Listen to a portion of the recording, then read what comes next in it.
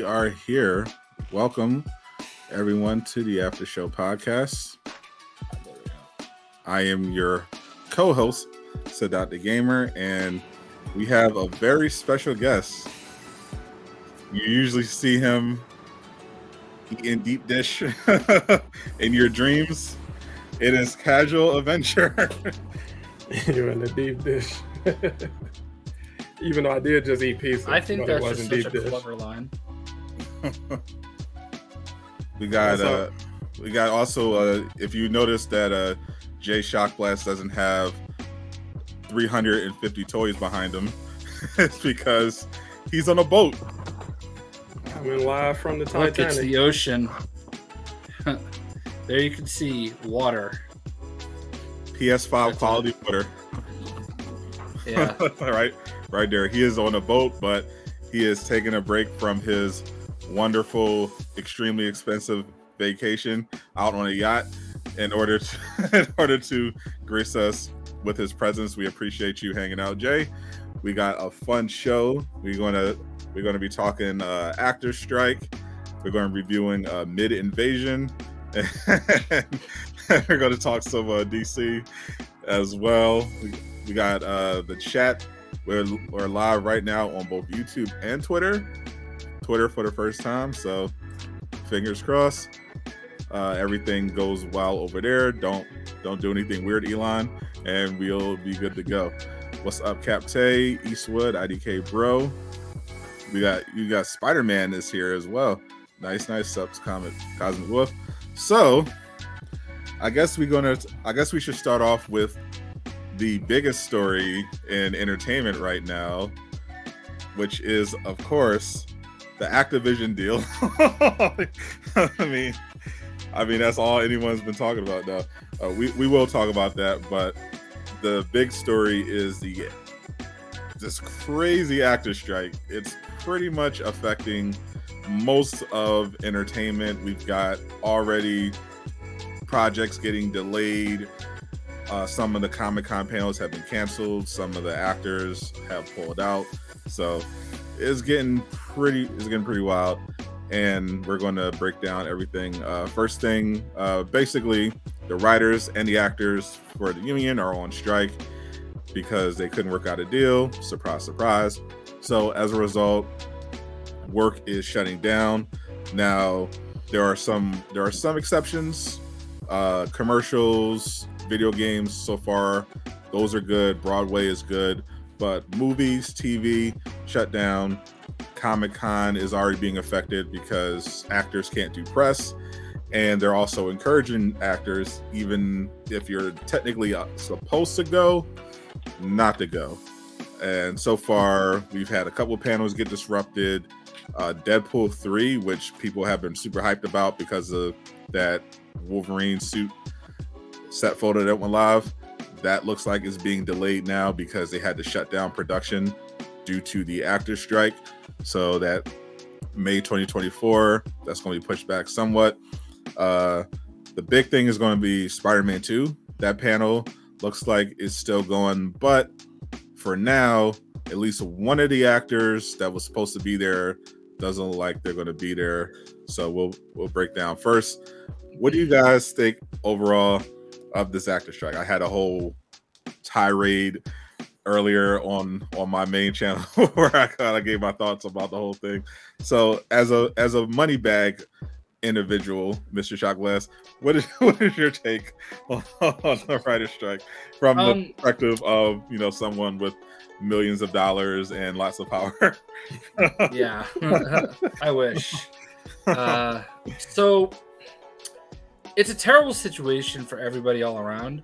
Streaming has really, in a lot of ways, damaged the way the industry works, because it's not on the same level as getting syndicated. You know what I mean? Yeah. The dream used to be hitting 100 episodes, hitting syndication, yep. And then you're going to get those residual checks, and you're going to get money coming in your pocket, quarterly, whatever, however often they send those checks out. And now we've seen some of the people that have been involved. Like it's funny, She-Hulk was just mentioned. The writer that did the like only good episode of She-Hulk said his total residual check he's received so far for his work on this series was like, I think it was either $396 or like $39.60, something like that. It's insane. And it used to be something like that, like, you know, that wouldn't be like the total, that would be like what you would get, like, I don't know, for like a week, you know? Because like, think of The Office. Okay, The Office gets played over and over and over again, and a lot of those actors, you don't see them in a lot of other stuff. Like, you'll see a couple people pop up here and there in commercials lately, but like they're not like big actors outside of like you know, Jim Halpert, you know, and Rainn Wilson, and why am I blanking on Jim's name? How dare you? How dare I know he's from Boston, so anyway, but like they're good and they're making their money on other projects, but like everybody else, like those residuals carry them, you know. So it's a pretty rough situation. I mean, but like the thing is that you're like, you want, like, I said this about the Marvel projects because obviously the guy that has become public enemy number one right now is Bob Iger from Disney. Yeah. And so like he keeps criticizing like, oh, the Marvel projects aren't making enough money, they're not performing as well, people are obviously getting tired of, you know, there's fatigue and whatever. But that's not the issue. The issue is you have an audience that doesn't want to pay for anything anyway. And you're asking them to pay a monthly subscription fee, and you're giving them content that is just people sitting at a table talking. And that's what like Secret Invasion is 70% of the time, as one example recently. It's war. Casual has no idea what just happened. I was lost for a second. I'm like, hold on, what's that? Yeah, but like it's like we added a soundboard. Yeah, but what are you supposed to do with that? You know, like there's only so much money to go around for. There's only so much money to go around for $5 a month. You know what I mean? Yeah. So piggybacking off, it's crazy. Yeah, piggybacking off of Jay, I kind of see the middle ground in all of this, where, you know, especially after Disney / Marvel went all in on the AI Secret Invasion intro. Oh God. It's like they're big. They're pretty big on AI right now. Yeah, if you're bold enough to do that, and people gave them a pass for it, which was, you know, pretty surprising. But not Twitter. I saw mixed reviews. It got worse. I saw mixed reviews, but it's like, you know, if you'll do that for a full blown intro, which is a major introduction to your series as a whole, I gotta believe you did that with writing, or you're willing to do that when it comes to writing. And if you can do that, like if you're going to get the same criticism as you would for something like She-Hulk, where you actually pay people to write this stuff, I understand looking at the trade-off of, let's just pay $10 for ChatGPT and just, you know, make our scripts that way. If it's going to be bad anyway, we might as well get a discount on bad scripts.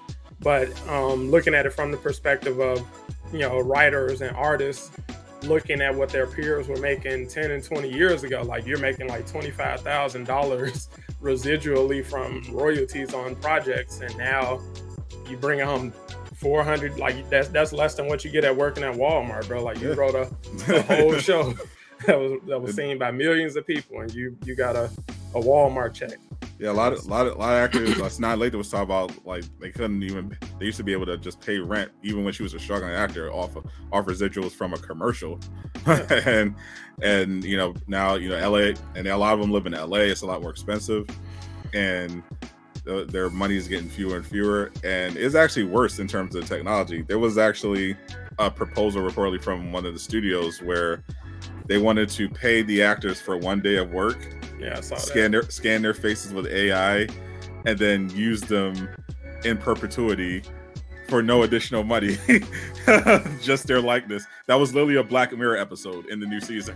that is one of the wildest proposals I've ever heard in my life. Like the fact that you actually slid that across the table as an offer is crazy. Yeah, the fact that you literally watched that episode of Black Mirror was like, yeah, let's do that. That's the one. let's make that a reality. Like what? And it's like, I don't think it's even a big deal to do that. Sorry, I didn't mean to jump in on you. You good. I don't even think that would be a big deal as long as you're paying them something every time you use their likeness, and they're agreeing to it, Like, hey, we could use you a lot, and this is the fee that you would get to not even have to be there, for us to like basically use you in the background every so often. If you agree to it, we'll pay you every time. But no, they had to go like the cheapest route possible. Yeah, nothing. You get 1 day. You get 1 day of you basically get paid to scan your face, and then that's it. They made on one of my offers a small one-time fee. Literally a small one-time fee. Get out. Get the fuck out. A lifetime of servitude. Hey. Several lifetimes. It's forever. In perpetuity. It will outlive them. When they're dead, they'll be able to keep them going. Like they'll be able to have Mark Hamill in Star Wars movies forever if they had their way with it. Yeah, it's like I said, looking at using stuff like She-Hulk, the writing you saw on that show, or you can go as far as Secret Invasion currently.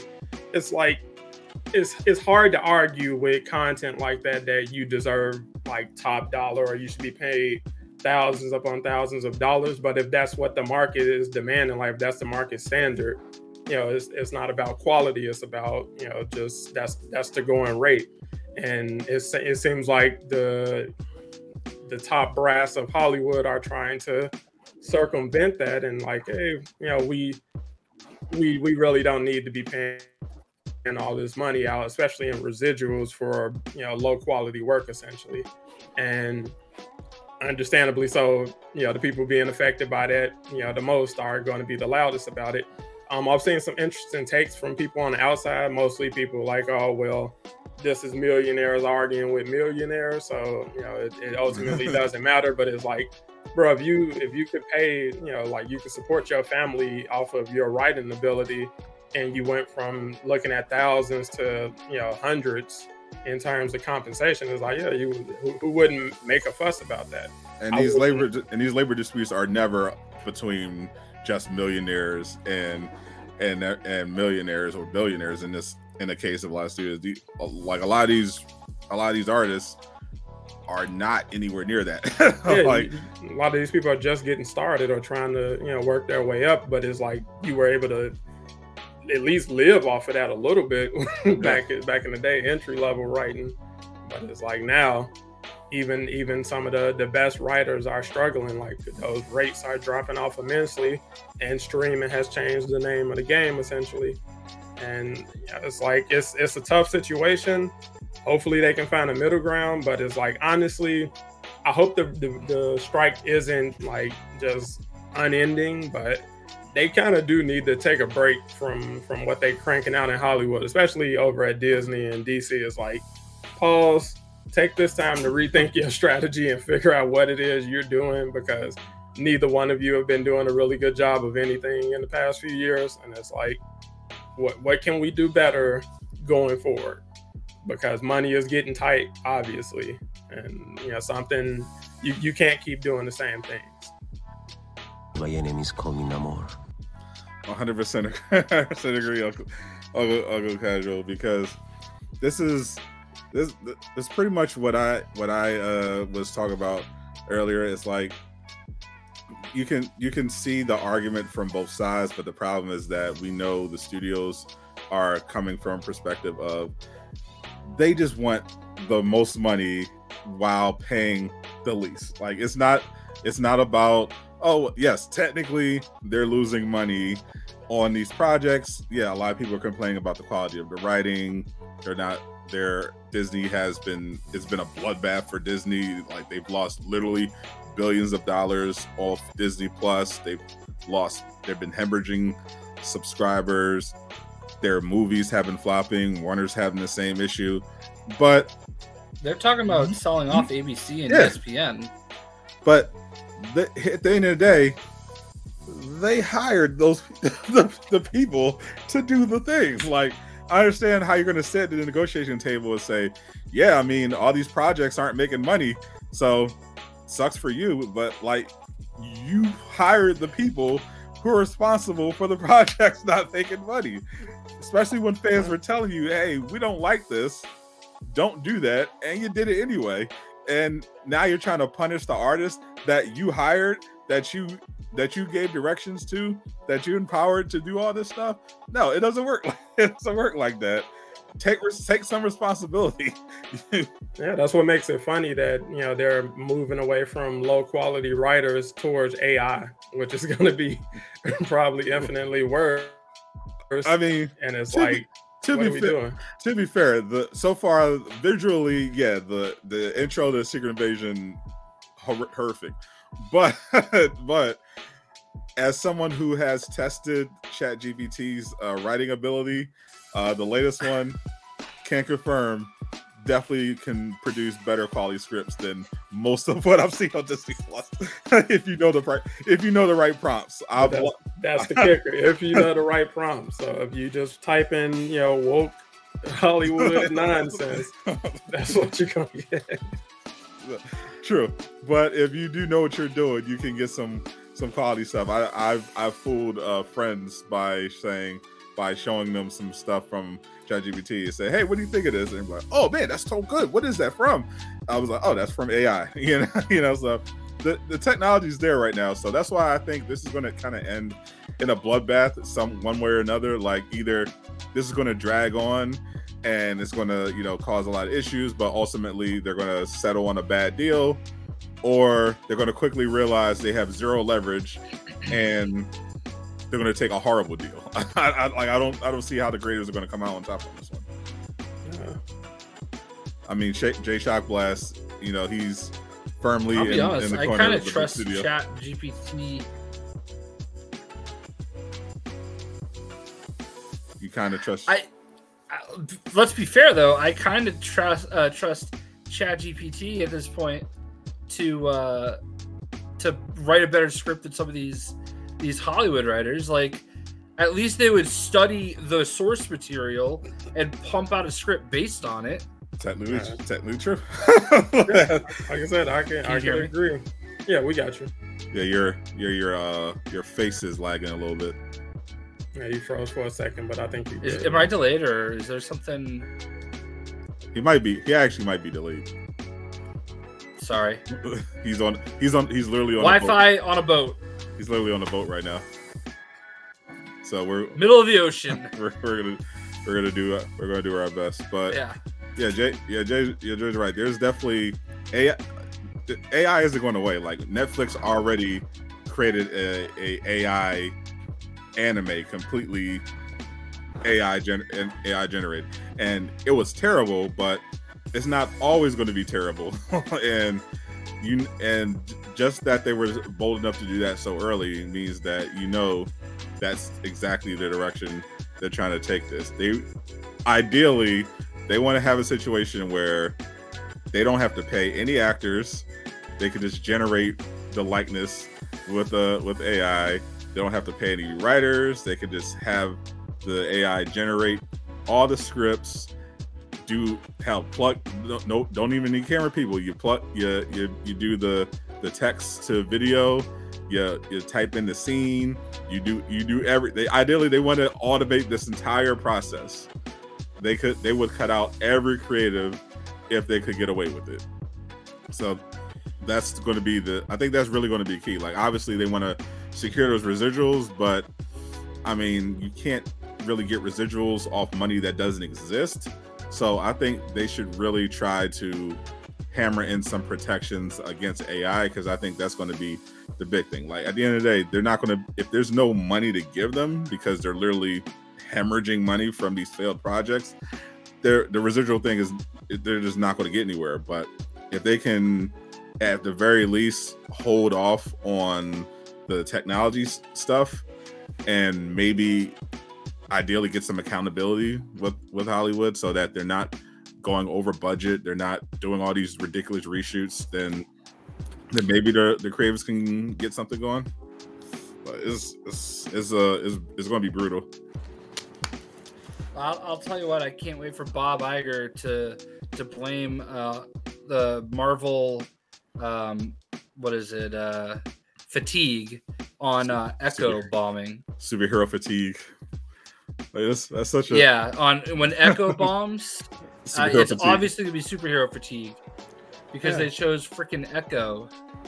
Even though that same fatigue magically went away when Guardians of the Galaxy 3 came out and Across the Spider-Verse came out. It's like a switch. You get a good filmmaker with good writers. Selective fatigue. Yeah, when you watch Ant-Man and Shazam too, you definitely feel the fatigue. I definitely felt a little tired when I was watching Ant-Man 3 on my pirate ship. I definitely took a couple breaks and took a nap in the cabin before I finished it. Yeah. But that's the thing. That's my whole point, though, about it is like you're expecting people to spend the highest ticket prices we've ever had to pay for a movie, and you're expecting people to pay these monthly subscription services when they've already proven over the last 2 decades they don't want to pay for shit. Okay, they want to ride the pirate ship, and like you're trying to convince them to like not do that, and for the most part, when it's quality stuff, people will do just that. They'll pay for it. Yeah. But like when you keep pumping out the wrong thing, you keep changing the characters from what we know and love, like that's gonna happen. Like people are gonna get tired of it. Yeah, I think it's a combination of cutting corners when it comes to production quality in terms of writing, like just the type of people you're going after as writers. So we don't want anybody who's familiar with the material. I think that's a bad precedent to set with comic books specifically, because your fan base is built of some of the most passionate people of that material, and they're just looking for a live action representation of that medium. And you're like, oh, we're going to give you something completely different that doesn't even reflect what you're hoping for. And somehow we hope you're okay with that. And not even that. It's like there's a reason that material resonates with so many people. Like if you're gonna change the material, you're supposed to elevate it and make it better for that specific medium. Like Iron Man was great because it paid respect to the source material, but it also elevated it by making Tony Stark a much better character because of Robert Downey Jr. and the writing and their take on that. That was like the perfect example of how the blend the two worlds, respect the source material and make changes for the big screen to not only reflect the difference between the comics and the live action, but just to make it better, instead of just being like, oh well, we're not going to look at it at all because we don't need that. We know what we're doing over here. It's like, no, you don't. Yeah, it's like it's so weird, and then to turn around and criticize, the show itself, like you didn't contribute to this finished product being pretty much half-assed. It's like, that's crazy. But it also shows we don't want to take accountability for our bad choices to secure our, he just got a promotion or a raise or whatever. So it's like Bob Iger is chilling at the top while bad decisions are being made all around. He's just passing the blame, like, hey, let everybody else catch the heat for that. Yeah. But it's like, like something like Secret Invasion should have been like an event, essentially. That should have driven subscriptions immensely, because it should have been like an event, which I feel like WandaVision was. WandaVision, I believe, brought in a ton of subscribers. You just can't land these shows, and it's like at this point it just feels like you don't even try from the get-go. It's like the whole show just feels like a flat line, series after series after series. Like She-Hulk drove a lot of controversial takes and input and everything week to week. So it's like at least it had that going for it, but it's not a good show. It's not something people are signing up to watch over and over again or revisit, or hey, you should check this out. People are hate watching it and criticizing it and using that for clicks. And it's like what are you doing? Like, what is the vision over there? Because right now it's terrible. Like, I was laughing, during the Secret Invasion, I was like episode 3 when they're alluding to the Earth's heroes doing something. It's like, those people aren't showing up in this, bro. Like, nobody's showing up in this. We know y'all got the budget for that. It's like, hey, let's do Captain America Winter Soldier, but here's $10. And it's like, bro, what are you doing? Yeah, and also we directly hate the main character, so we're gonna emphasize that. We're gonna emphasize that in every episode. Well, here's the crazy thing too, is that like a lot of these shows are just so dialogue driven, and like those are those cutting corners that we're seeing, where you're just gonna have Nick Fury and Rhodey sit in a room and talk about it for 10 minutes. And it's like, okay, they're good actors. But yeah, you're going to have them sit there and talk all along. And it's like, that's not what we're looking for. And that's not where that's not what has made these successful. And it's great that you can do that and make some shows, but you have to make them interesting beyond just being 75% dialogue driven. And on another point though, we're actually, we talk about like the source material and stuff like that, and today it was actually announced, I don't think I've ever seen this happen, Marvel announced the return of Miss Marvel, and she's coming back with the X-Men, and one of the writers, the co-writers of the series is Villani, like the literal Miss Marvel actor from the show. Really? I don't think we've ever seen like one of the actors like write for the character. I mean, if anyone was going to do it, it would be Amon. Like, she's literally. Am I breaking up? Is this not working? No, you're good. Yeah, Amon Villani. If any actor was going to do it, it definitely makes sense. Like, she is Miss Marvel.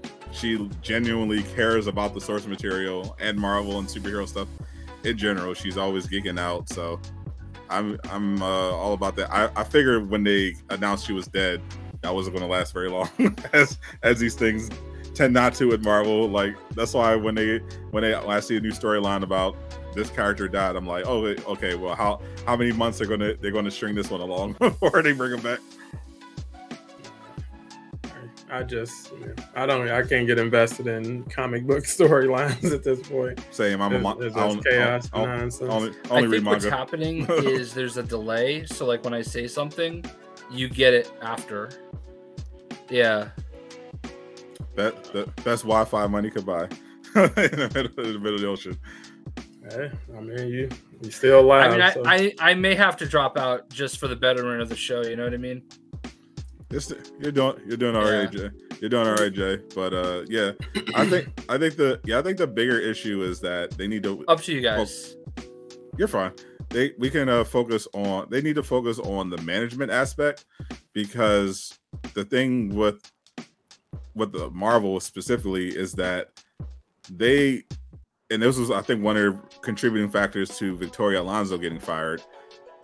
They wasted so much money on reshoots, and the VFX abuse for the VFX artists, a lot of that came down to mismanagement. Like, you should know by now how the production process works. You're supposed to have a script, go over the script, green light it, start developing based on the script, and everything should work somewhat cohesively.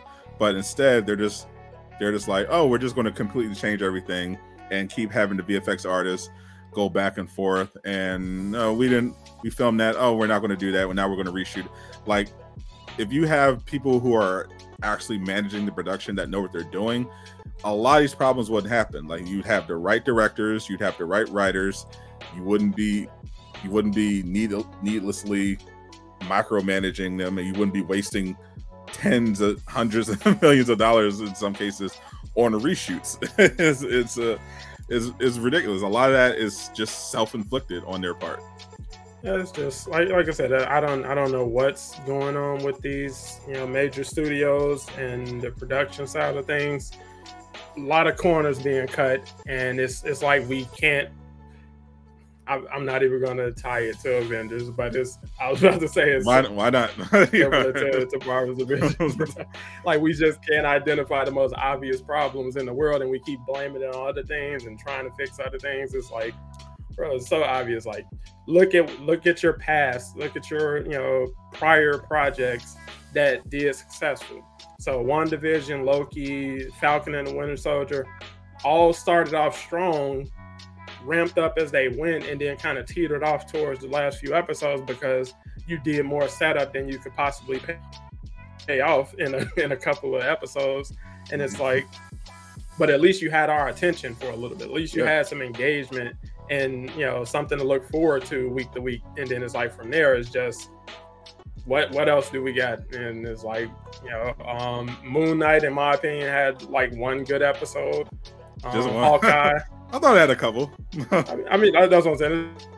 It's not a terrible show, anything like that. But it's like, bro, this is a Disney Marvel show. Like you can like something. It's kind of messing up what my takes on the Marvel stuff, because it's like after watching Secret Invasion, it's making me reevaluate some of the other Disney Plus stuff, because I'm like, I mean, I thought these were bad, but holy, now this is bad. It's like, I feel like our opinions of those shows, like, is not strong enough to be popular either way. So it's like, I don't love this stuff. I'm not shilling for this stuff, but I don't hate it. I'm not like, oh, this is woke nonsense, or go woke, go broke, or anything like that. So it's like, my opinion is just like this just isn't good content you're putting out. That's not exciting, but that's just honestly how I feel about it. And at the very least, with some of the other stuff, like you could at least generate controversy, because you're kind of baiting the culture war. There's nothing even controversial about Secret Invasion. It's just sucks. It's just boring.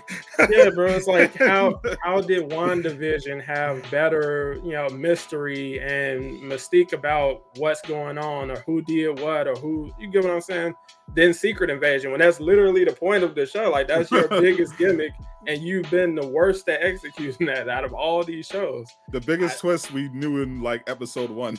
Yeah.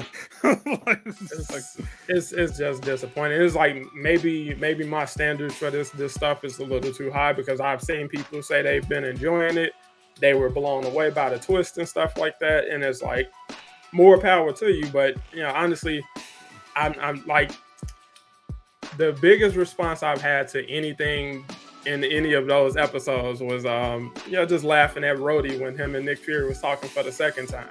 And he was, Nick Fury was like, yeah, so I decided to drop by. And he was like, no, you broke in. You broke into my room. It's like, that's literally the funniest thing I've seen, man. But I laugh every time he calls him brother. Brother. I don't know who did the writing for those scenes, but it's like, that's the reason people getting $400 checks out. That kind of writing is the reason. But it's like, Like, you didn't appreciate Nick Fury talking about fried chicken and deviled eggs on the train? Bro, it's like he went from Nick Fury to Shaft. It's like somebody told him just do Shaft or something, because it's like, bro, what version of Nick Fury is this? Shaft had charisma. Like I remember the Samuel L. Jackson Shaft movie. Shaft was cool. he was like a bad impression of that though. He was a bad mother. Shut your mouth. I very much remember. This Nick Fury, this is not Shaft. This is not Nick Fury. This is Samuel L. Jackson, 70-year-old man, broken down old. Like, the amount of hate they had for Samuel L. Jackson is crazy. Like, me and Jay have been talking about it, but the fact that they just took one episode just to say, hey, like, it was bad enough that they retconned his eye patch story to just be, oh, he got scratched by a cat. Like, okay, that's annoying, but at least we thought, okay, well, he's still Nick Fury. But to find out that, oh no, every single accomplishment he's ever had is because of the scroll, and he's basically just a glorified desk clerk.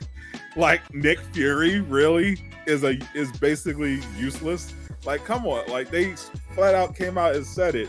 If the Skrull hadn't landed on Earth in the 90s, Nick Fury would just be wasting away at a desk, not doing anything with his life. That's crazy. Yeah, and it's like that's Marvel. And the new episode, we might as well get into the new episode too, because this was a perfect example of the lack of attention to detail and why I genuinely am shocked and just confused more so when people are saying they're enjoying it, they're writing so good. Like, what are you watching? Are we watching the same show? Are you watching the animated Secret Invasion? Like, are we watching the same show? Like, the big twist at the end of last week's was that Daenerys got shot, and oh no, she's dead. But the big surprise is that, oh no, actually she's alive because she made herself a Super Skrull. But I could tell what happened. It was either a reshoot, which I think it was, or either way it was bad writing, editing. But I think it was originally because of a reshoot. I think they originally killed her off, and then they came in for reshoots and was like, okay, we actually want to bring her back, so let's just tie it up together, because the beginning of this episode doesn't match the end of last episode, and it doesn't make sense on I'll break it down exactly, because there's multiple ways they messed up this scene. So first off, in the last episode, we saw all of her actions were accounted for. She got the call from her father, who told her, said, we need the code. She goes to the guards, she distracts them, uses a gun, takes them out, goes in, activates the code to break in, goes through the rack of humans that the Skrulls are keeping, finds the general, goes through his memories, because remember, they're on a clock, so she has very limited time here. They're on a timer. She finds the memory, calls him back, tells him what the memory is. He tells her to get out of there. She immediately leaves, gets on her motorcycle, boom, takes off in the woods, goes get shot. Now, in the retcon new episode, apparently at some point during that limited time, she actually, after doing all of that, she also found a scientist who knew how to make Super Skrulls, went through her memories, figured it out, put herself in the chamber, made herself a Super Skrull, then left. Except, not only did she not do that, but why was that lady there? There was no reason for that lady to be there. Either she was a Skrull, in which case, why would they have a Skrull there? That room is for extracting memories from humans. Or if it was a human who's experimenting on Super Skrulls, why would they lock her up?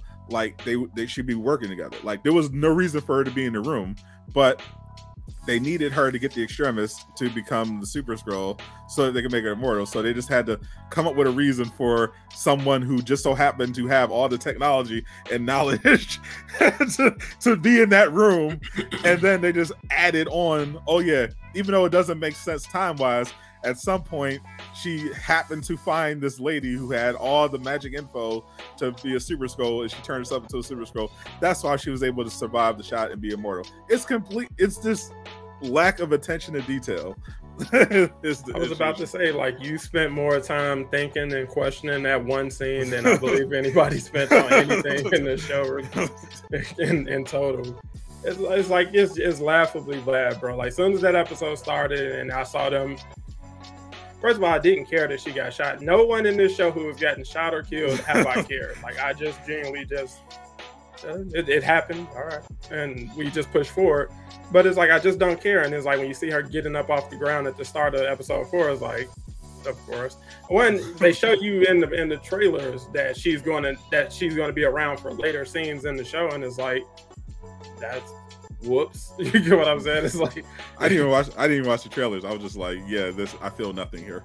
I was like, it's like stuff like that takes away the steam out of your whatever you do in those shows, because we know Nick Fury is going to be fine because he's going to be in the Marvels later this year. So there are no stakes for Nick Fury. Like, there's nothing you're going to do with his character in this show that's going to be surprising or going to have these long-standing ramifications beyond this show, because he's going to be clowning with Ms. Marvel in a couple months. Well, to be fair, they are extremely vague and contradictory about the timeline. So we've looked it up before, and there's actually no definitive answer on whether or not Secret Invasion takes place before or after the events of the Marvels. They refuse to give like actual clarity. It's kind of vague. Like, there's evidence that it does take place after, but it also could take place before, because it's weird. Like, we're just going by off the Marvel's trailer. Yeah, Nick Fury looks, like he doesn't look old and beaten down and decrepit, but that could also just be him shaving and just call it a day. And the space station, we don't know if it was like the current space station or if it's it's very unclear exactly how any of this is connected, but I think they're being intentionally vague about it. Yeah, it's just like, I'm really hoping that they can manage to wow in some capacity in these last 2 episodes, because honestly, the first 4 episodes, I've been hearing a lot of praise for Gravik as a villain, and it's like this.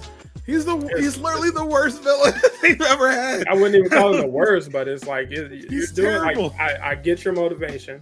I understand why you're doing what you're doing, but it's like that's about it. It's like you're pretty straightforward. Like, you don't have, your mission isn't as compelling as something from similar to Killmonger. And it's like, you're just not that compelling of a villain. Like, you're not even hiding your hand. We literally watch every move you're about to make be discussed thoroughly on screen. So it's like you're not even having the audience guessing about what's going on, because we have a whole seminar about what Gravik is going to do next. And we're in the prep meetings with him. And his performances, like, I think I remember seeing this actor before. I remember him being decent. I don't know why he's so bad at acting in the show, because I remember him being good, but he's like either overacting or underacting in every scene, and it's really weird to watch. And it's not like they gave him a lot to work with, because the problem is they painted this show as, they actually said this, there are no bad guys, it's all shades of gray. And it's like, yeah, on the one hand you have Nick Fury, who's trying to save the world. On the other hand, you have a dude that wants to exterminate all humans because Nick Fury broke a promise that he made when he was 10 about finding them like there's no shit. This is very much bad. There are very much bad guys here. It's not gray. It's black and white. He's evil. They're not. It's like, that's what I'm saying. It's like, it's no mystery in the show that's supposed to have some of the biggest mysteries in it, some of the biggest reveals. Like, honestly, this was a perfect opportunity for them to kind of fold over a lot of those characters from Agents of S.H.I.E.L.D. Mm-hmm. They're ground level characters. They work perfectly in this kind of setting. So, bringing Coulson back, Quake, people like that is like, they're literally built for that. These are the only people that Nick Fury can trust, which he only can trust a handful of people given the nature of the situation. And that opens itself or lends itself for major reveals. So you could have had Coulson be the person who kills Maria Hill, and that shocks the audience, because at no point did we suspect that it was Coulson, because nothing was shown to suggest that he's up to dirt or something like that. Like, the start of the show,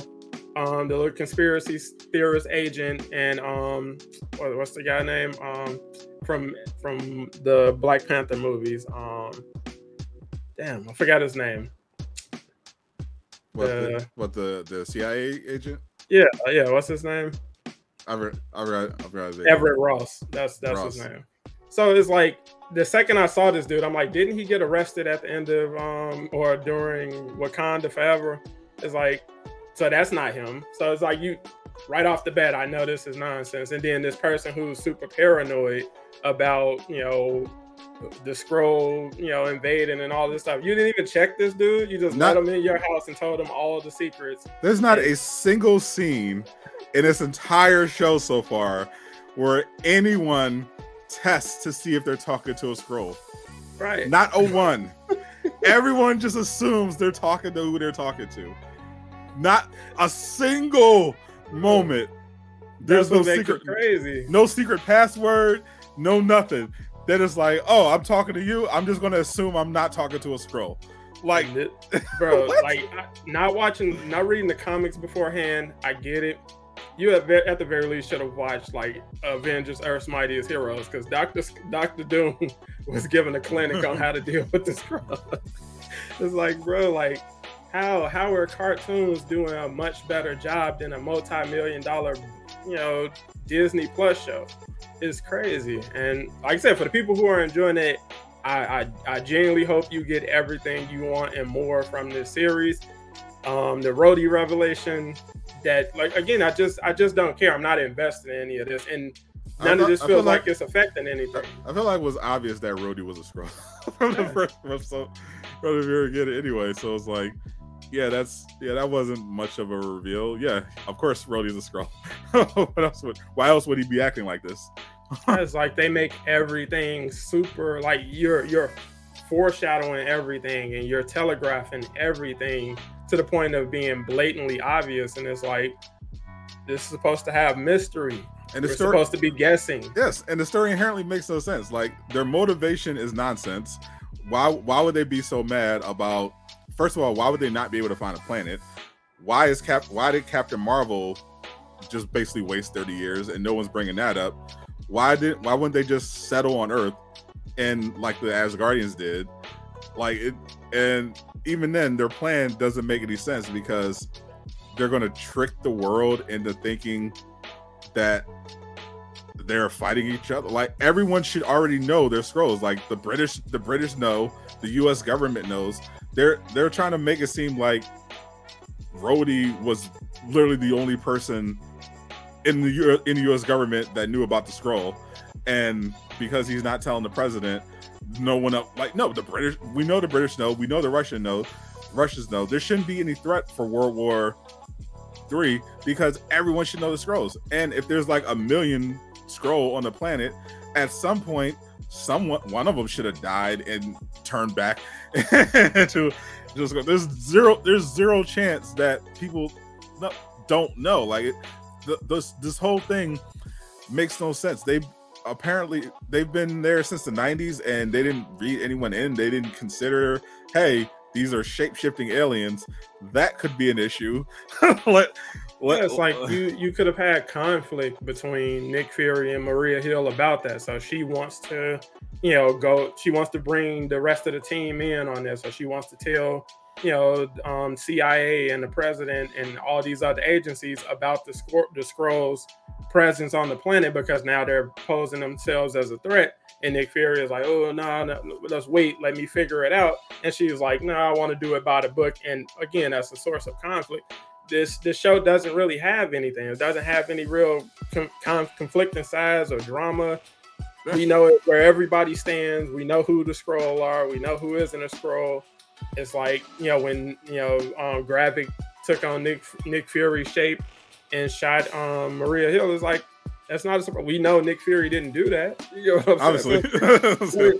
What is we doing? Like, what did this do for us? And no, they didn't even bother to come up with any Skrull countermeasures. Like, this is supposed to be Nick Fury, super spy. like he's 10 steps ahead. He's got moves and backup plans for backup plans and backup plans. He didn't come up with a single contingency plan just in case the Skrull went dark on them. Like the Guardians of the Galaxy literally are walking around on planets where they're giving out scroll detectors as souvenirs. like you didn't even try to think about just a what if. It's like you could have had Talos play the long con with him. So it's like, I'm your closest friend, the one person you really let get close to you, and that's what cost you. You get what I'm saying? Like, something, give me something, because it's like, okay, him and Talos, they're cool, I get it, but I gotta believe you're doing something with that. Oh no, he's gonna be sad because Talos died. I'm like, come on, bro. Like in a world where Iron Man died, like, come on, really? All right, okay. But it's just, I just don't understand why they put so little effort and thought into such a big project. It's like this Miss Marvel, I get it. You know, Echo and She-Hulk, I get it. Secret Invasion was your opportunity to kind of right the ship and regain interest in your projects, and it's like you squandered this grossly, like completely. Like Secret Invasion is a huge. People don't realize that aren't familiar with the comics. People don't realize how big a deal Secret Invasion was supposed to be. Like, this should have been like if they were going to not make this a movie, this should have been like a Stranger Things level production. Like this should have been a huge deal. This should have been set up across multiple different MCU projects, and it should have. And this show should have been epic. It should have had actual cameos from big heroes, and like there's so much they could have done with this storyline, and the fact that it's basically Nick Fury being old for 6 episodes is like, what a waste.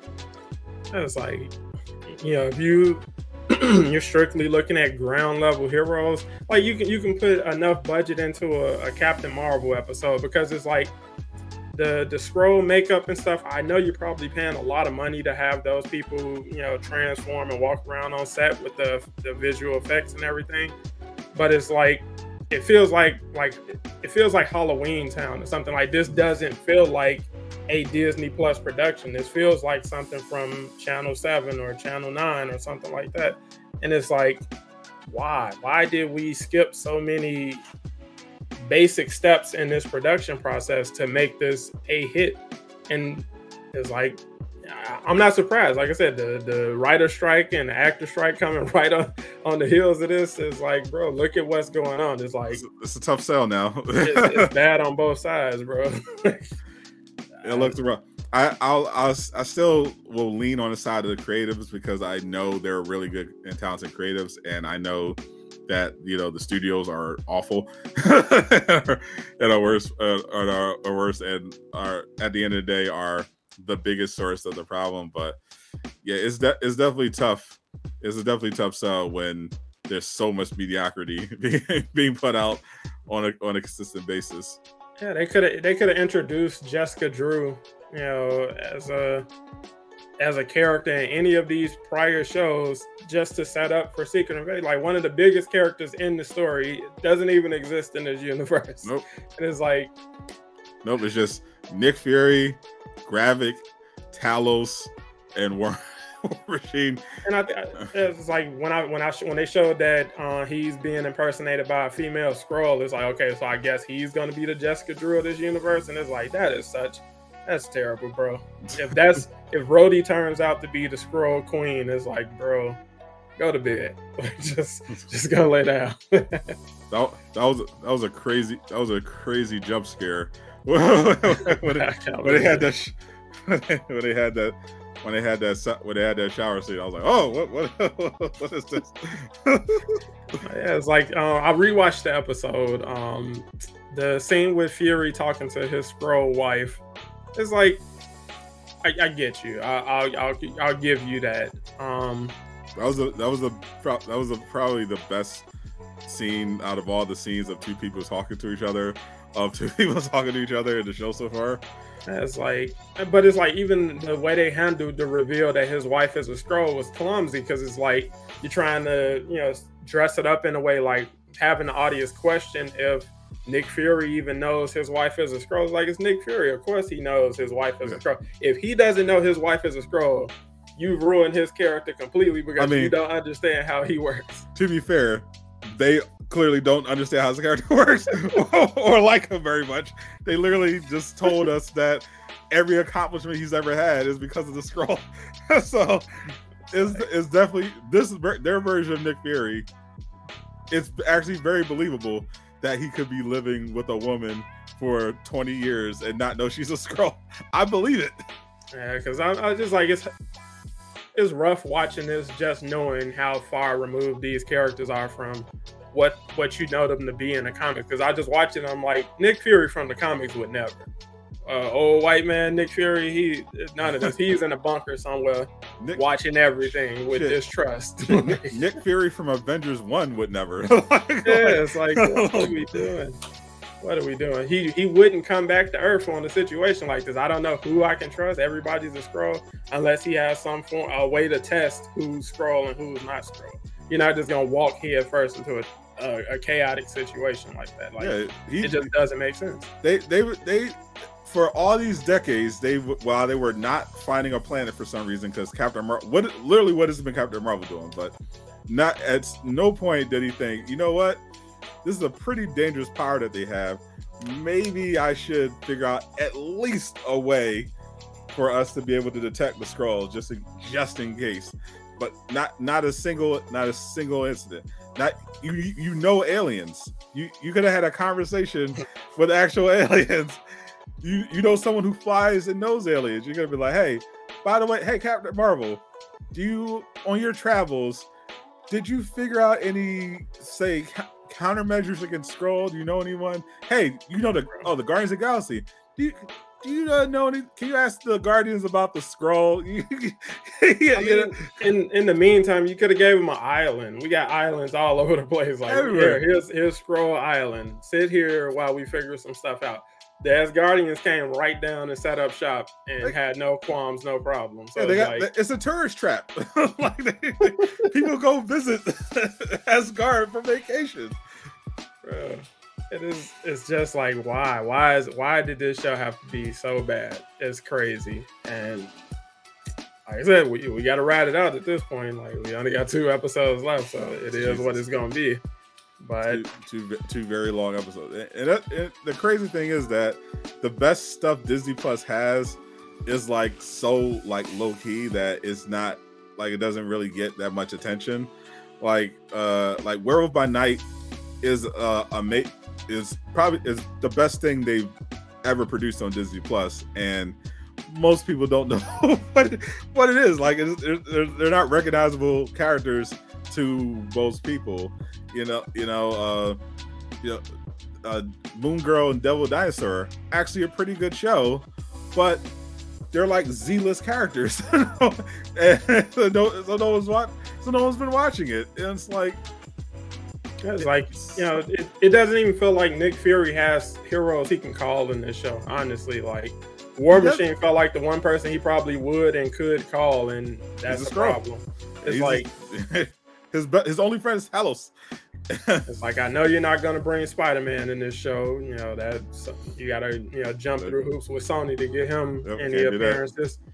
And it's like, Nick Fury has had literally no dialogue or interactions with Doctor Strange. He never talked to the Guardians of the Galaxy. Captain Marvel is never around. Hulk jumped back into space. Hawkeye is retired. You get what I'm saying? It's like the fact that you don't even have Hawkeye and Black Widow. Like, I mean, they could have, but even then, like, they have other Disney Plus people. You can't call Hawkeye and Black Widow. Call Yelena and Kate Bishop. Like, somebody get Miss Marvel in here. Like, get somebody here. The fact that Nick Fury hasn't reached out to the Winter Soldier to take advantages of his services is crazy. It's like, what are we doing? He didn't even call Falcon. I forgot Falcon is even a thing, or Captain America, whatever he is right now. Falcon's there. He could have call the Monica Rambeau, like somebody call somebody, because the Skrull it's weird. Like the Skrull are supposed to be able to get powers, but also so far they haven't.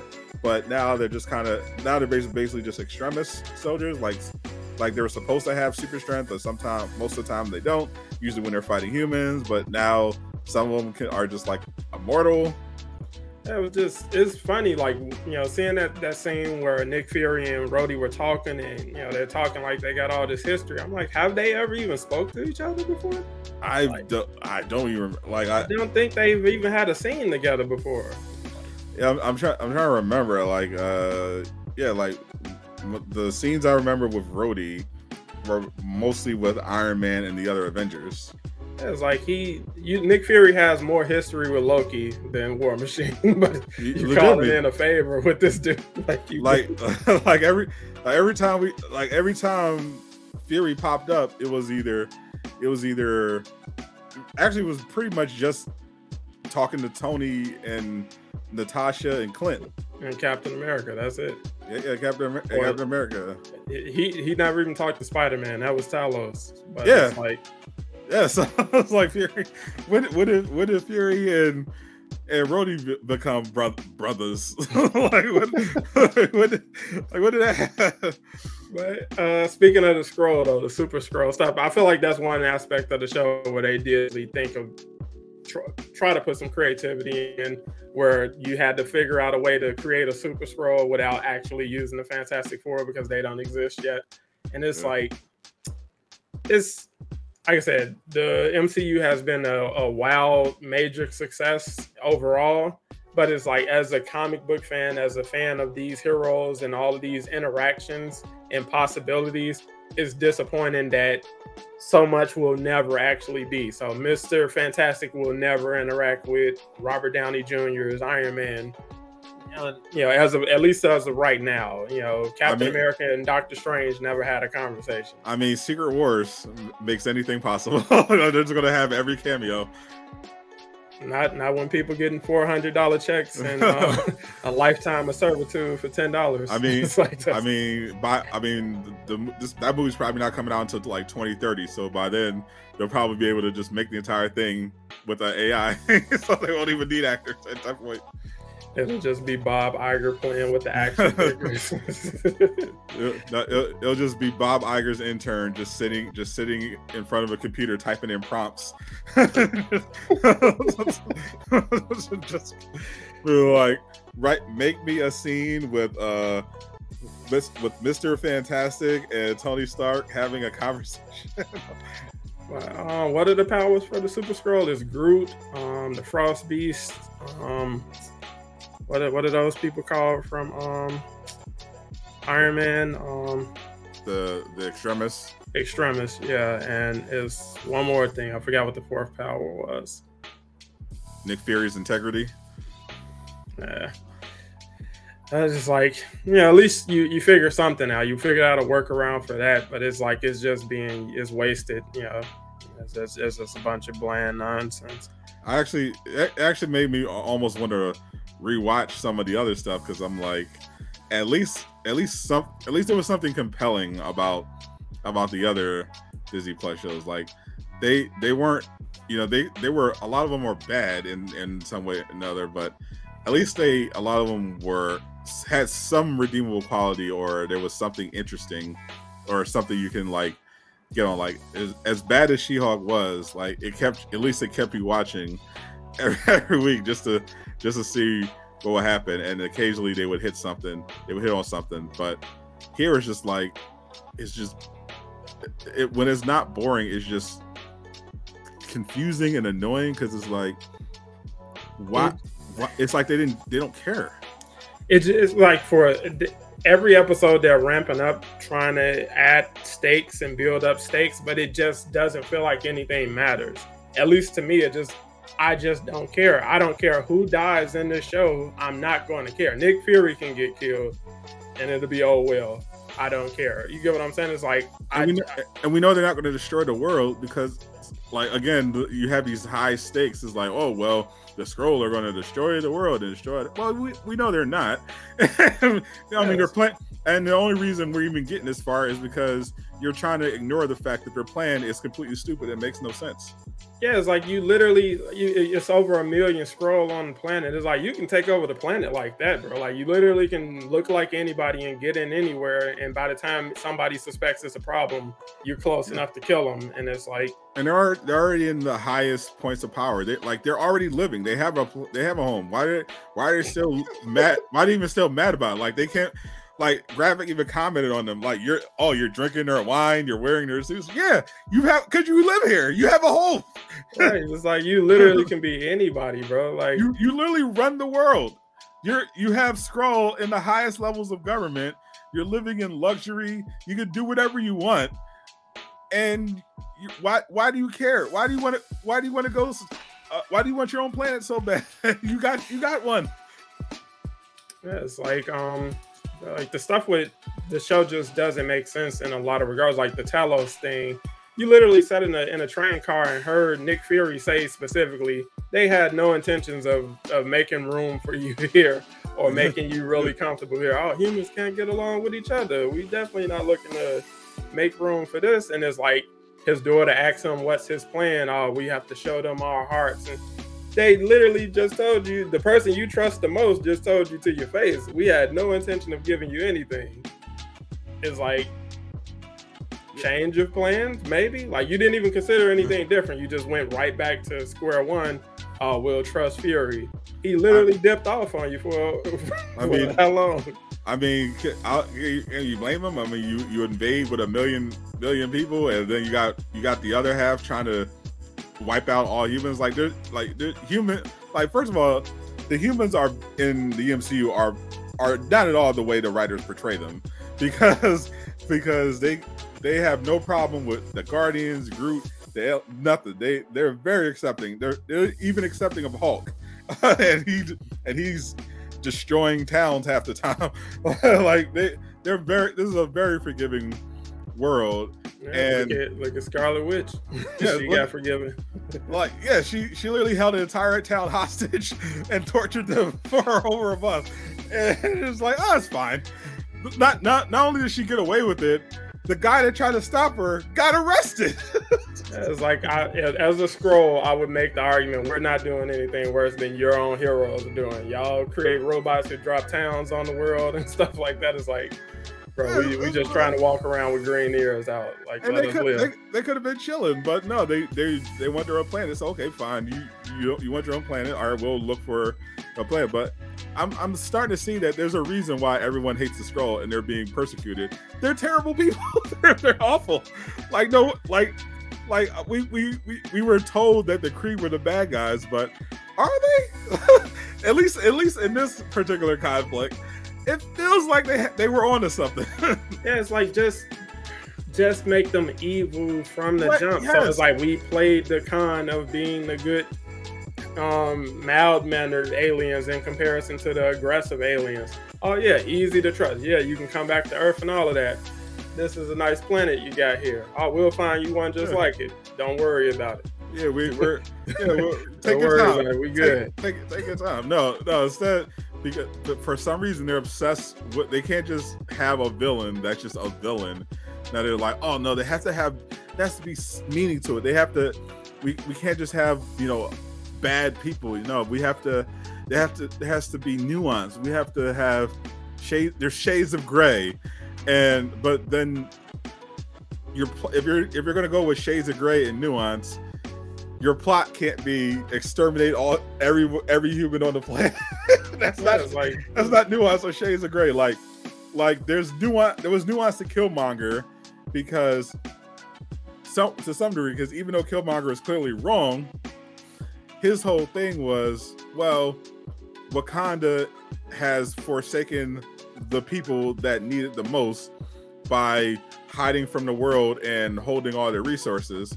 So we're going to open up Wakanda. We're going to stop hiding, and we're going to reach out to oppressed people all over the world. He just took a step or too far. It was like, also, we're going to be imperialists and put our boots on everyone's neck before they do it to us.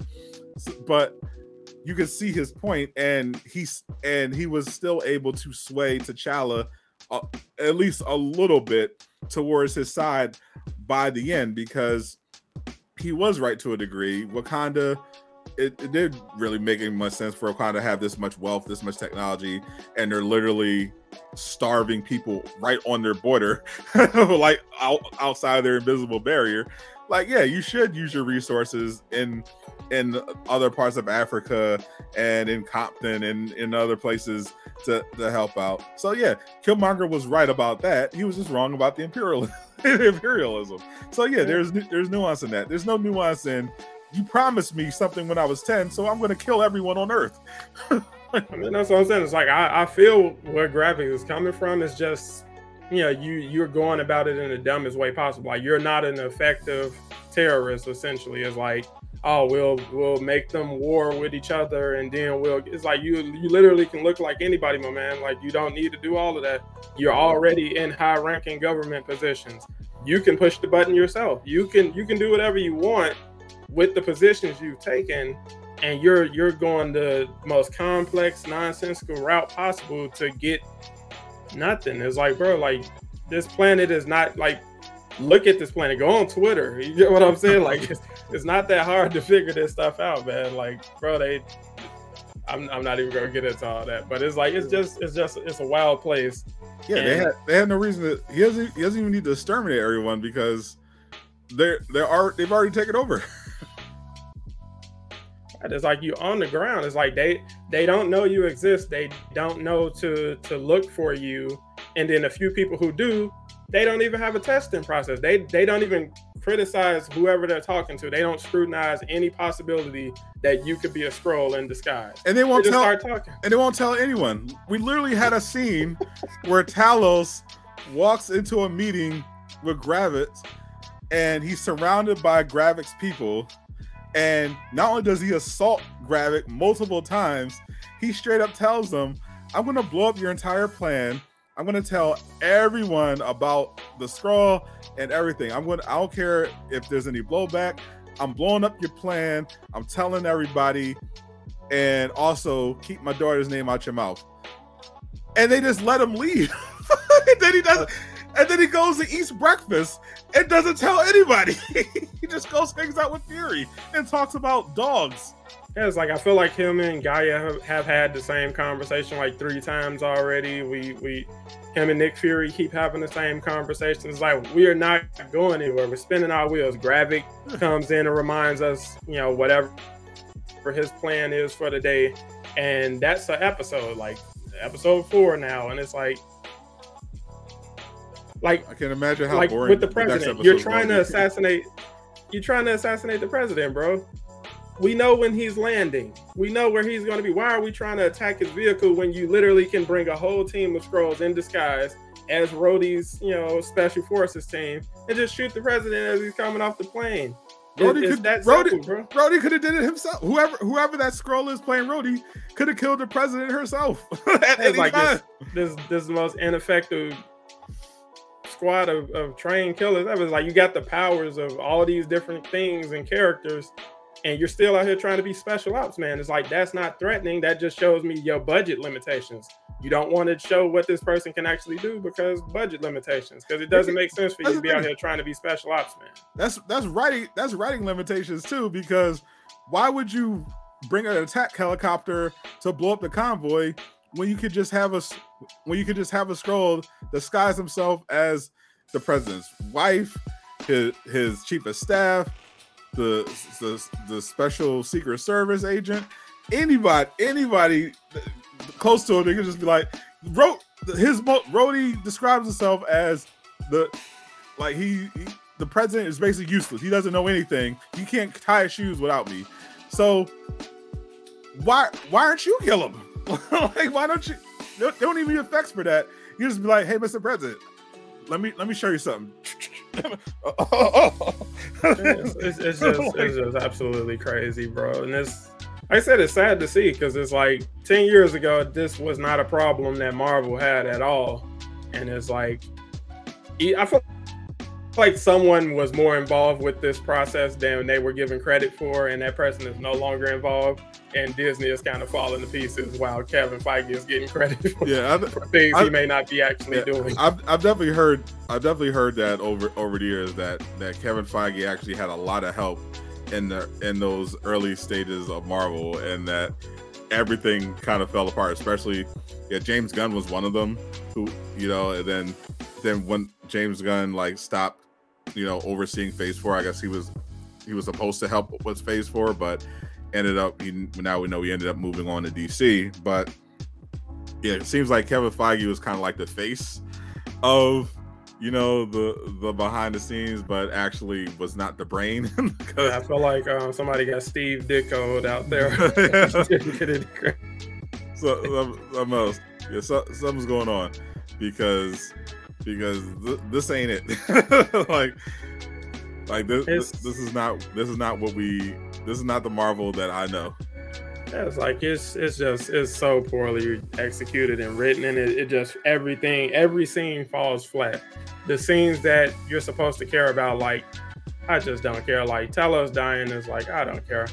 I was more focused on how bad the British Army's formation was. The fact that a guy he was like, hey, shoot Talos, and he just went to another car, a complete blind spot. He could have killed anybody in that circle. He could have shot Talos in the head if he wanted to. Nobody is covering that flank at all. It's like, what kind of military formation is that, bro? Like, you that exposed and nobody's guarding that side. And then Fury's sitting there shooting Gravik, and all the Secret Service agents are completely oblivious. like he's supposed to be protecting the president. He has the president, and he's supposed to be he literally is standing there in enemy lines, having and Fury just shooting at him. No one's turning around. Like, hey, what? Everyone's just looking straight ahead. I'm like, bro. Yeah, man, it's like scene direction, script, all of this is just flat. There's like no impressive action scenes, nothing of worthwhile has been happening in the show. I feel like I done said that like 36 times in the past half hour. Unfortunately, I was hoping someone on the edit team would have said something at some point, but unfortunately not. So this is the show we got. I don't think you have to worry about. I'm going to say so far, I am impressed with what I'm seeing from Superman Legacy. The casting at the very least has been 100% spot on. I'm all about it. Obviously, we got to see the script and everything else, but based on what we've heard so far, what we've seen, I'm cautiously optimistic because I've yet to see, because James Gunn hasn't done anything bad. So I think the worst thing James Gunn has made is like Guardians 2. I like Guardians 2. And I still enjoy Guardians 2. Like maybe you argue the Suicide Squad. And that was still good. So they nailed the casting. I like David Gordon Sweat as Superman. I mean, they basically just got a guy that's 10 years that looks exactly like Henry Cavill, but 10 years younger, and 50 less pounds of muscle. But they can add on to that. Rachel Brosnahan from The Marvelous Mrs. Maisel, fantastic in that show. If you haven't seen it, I highly recommend it. She's a fantastic actress, and just if you listen to her in Mrs. Maisel, you definitely hear Lois Lane. Like okay, like you can definitely see where they were going with that. So perfect. I like Anthony Carrigan as Metamorpho. He's fantastic. He's a fantastic actor. He was great in Barry. So just having him on, I'm all about it. And they even bringing a brother in, Mr. Terrific. Shout out! I'm always appreciate bringing in black superheroes. I'm all about it. And we even get the Green Lantern. Nathan Fillion's playing Guy Gardner. On paper, it sounds like a lot for a setup movie or something that's supposed to be getting things off the ground. It's like stuff like that doesn't have a great track record unless these people are going to have like small roles, or small cameos, or something. That's the other thing we don't know. Like how involved are they going to be in the story? Like because there's definitely a way. Like you obviously don't want to Batman v Superman it and just kind of like, oh, we're going to set up a Justice League movie, so let's just cram him in here with surveillance footage and everything. But yeah, like if to me it sounds like the main story is going to be Clark at the Daily Planet with Lois, and Lex Luthor is going to be like the main thing. Yeah, it's like I feel like James Gunn knows enough about how to ground a story in its characters and make the characters have heart, because that's one of the things all of his movies manages to deliver on, is having a heart aspect. So it's like you're invested in the story, you're invested in at least one of the characters specifically and what happens to that character or what they're going through in the movie.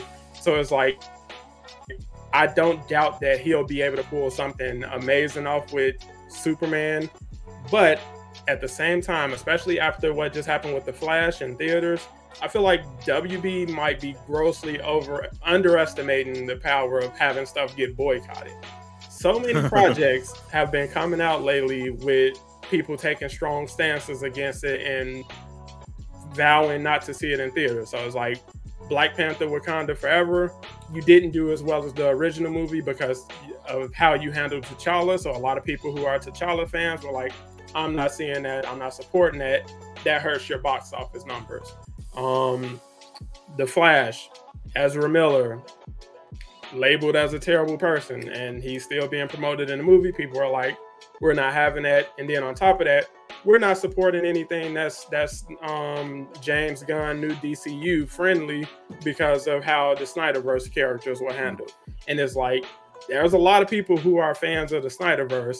That's a lot of dollars that are right off the bat either stealing your movie with the pirate ship method, or flat out just saying, I'm not paying for that stuff. I'll wait for it to be free on streaming or something. So I actually disagree. Like boycotts can definitely. Bud Light knows firsthand how powerful boycotts can be, but I don't think that's the issue with these superhero movies. I think the reason the Flash movie flopped is the same reason Shazam 2 flopped. It sucked ass. It's a terrible movie. I think people would have gotten over the whole Ezra Miller situation if the movie was actually good, but it wasn't. It wasn't good, at least good enough to get crowds coming off of word of mouth. Because it was it better than Shazam 2 and Birds of Prey? Sure, but the bar is the floor. So and the CGI looked like a war crime. It was so bad. So it's like, will there be some Snyder cultists who won't see Superman Legacy? Sure, but there's like 10 of them, and the rest are bots. So I don't think that's a lot of numbers, man. I honestly don't think the Snyder people are going to have really any impact at all on Superman Legacy. I think they will probably have a bigger impact than you giving them credit for. Like, it's not like in the case of the Hogwarts Legacy, where that franchise has so many fans, regardless. Even if 1 million people chose to boycott it, you got 2 million more who are all about that game. So it's like, it was going to be a success no matter what, because the fan base is that massive. And even if you divide them, split down the middle, you're still going to end up with millions of people buying your game. Sure. Where with the DC universe, it's like, people don't know what the hell they expect from this. You can't even effectively communicate what is going on in your universe as of right now. The Flash movie didn't do any of the things it was hyped up to do in terms of resetting a universe or setting up a new universe. You just did cameos and weird cameos, and then ended with a confusing cameo because it's like, is George Clooney about to come back and take over as Batman? Is that what we're setting up for? Is that what we're getting hyped for? It's George like Clooney, Brave and the Bold. it's like, bro, like, did you see Batman and Robin? I don't think that was the way to go. Like, people were really hyped for a Ben Affleck Batman movie, and it's like now it seems like he's out. It's like, again, that's another hit to the Snyderverse, fan base. So it's like, we don't have our Batman, we don't have our Superman. Wonder Woman might be in the trash. What's going on? True, but also the Snyder cult was never that big, because remember, even when Snyder had free reign to do his thing, those movies didn't really make that much money. That's the issue. Well, that was the rest of us boycotting the movies. we weren't boycotting. They just weren't that good. That's the problem. Like, I didn't go see Wonder Woman 84 in the theater. I didn't see Birds of Prey. I saw Man of Steel in the theater. It didn't make. I liked it. Didn't make the money that they were hoping it would make. The first Wonder Woman was a hit, and then they did Batman v Superman. It just was all downhill. It was all downhill from there. Yeah, it's like, honestly, I feel like, criticism, shot those movies in the foot before they can really get going, and rightfully so. It's like those they're not really good movies. If it's a great story, if it's a really good grounded story with characters and events that people can get invested in and care about, your movie's going to do well no matter what. So interesting. There's obviously a lot we still don't know about how they're setting up the chapter 1 Gods and Monsters, but apart from, we know that they're going to have a Batman that has already a son. And we don't know how else they're going to adapt that. We just know we just know it's going to be Batman, and he's going to have a son, Damian. Doesn't mean there's going to be a full Bat family. We don't know exactly what changes they're going to make, but we do know that James Gunn is setting up a Justice League of some kind. Just looking at the projects they have announced and the casting for the Superman Legacy, we've got pretty much most of Justice League International already. For his DCU, you got Blue Beetle, you got Mr. Terrific, you got Guy Gardner, they got Booster Gold coming. So that's going to be one Justice League team. We know eventually they're going to do a Wonder Woman, they're going to do a Flash, they have Batman. So they're going to slowly build it up, but it sounds like they're going to have these members of Justice League, Hawk Girl, Mr. Terrific, Guy Gardner, they're going to be part of it. And then the Authority are going to pop in, they're going to have a role.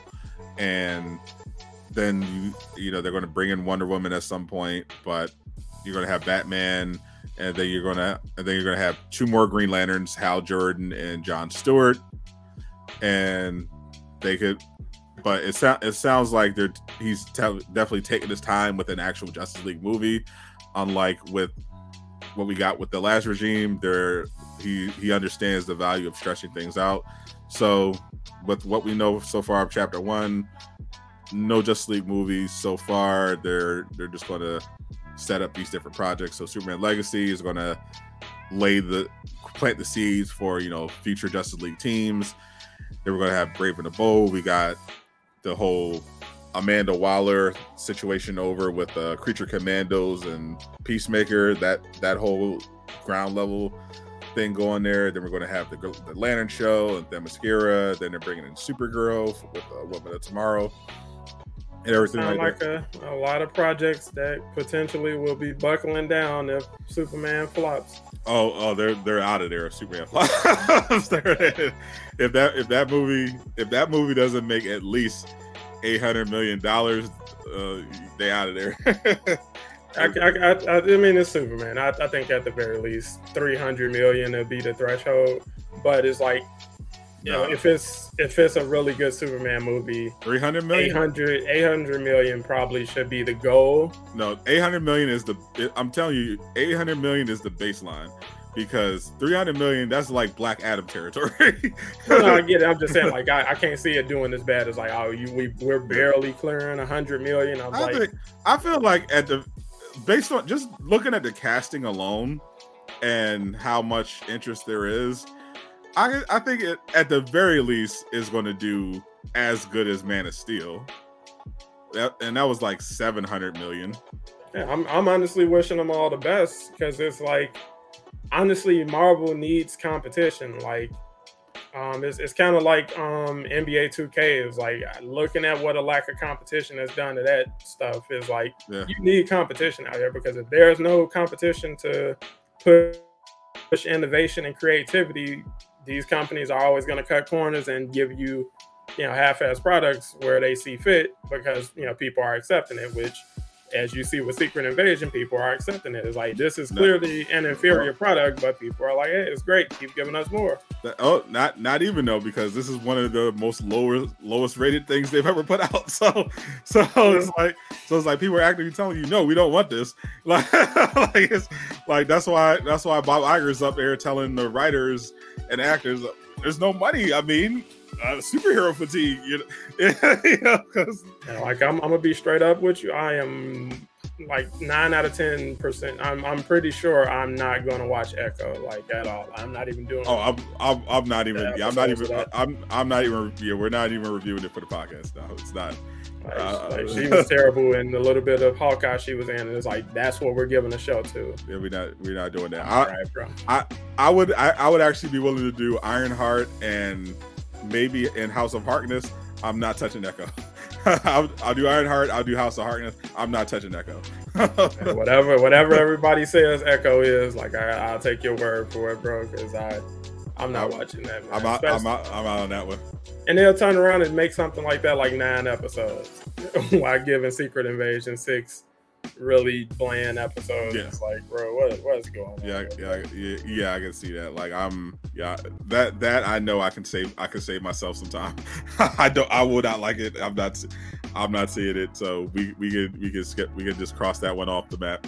But we definitely do need competition. That's why I always laugh at the console warriors who are, and in my case, it's usually the L-box players who are constantly in all of my comment sections and chats saying something weird. Like I had one the other day that was mad. They were mad. He called me a corporate shill because he was mad that he had an Xbox, and he was like, he's like, it's not fair that you have to buy a new PlayStation, and he has an Xbox and can't have Spider-Man. I'm like, bro, you're an Xbox player. What are you talking about? Microsoft is literally buying studios so that they can produce more exclusives. Yeah, that's stuff isn't even worth arguing about.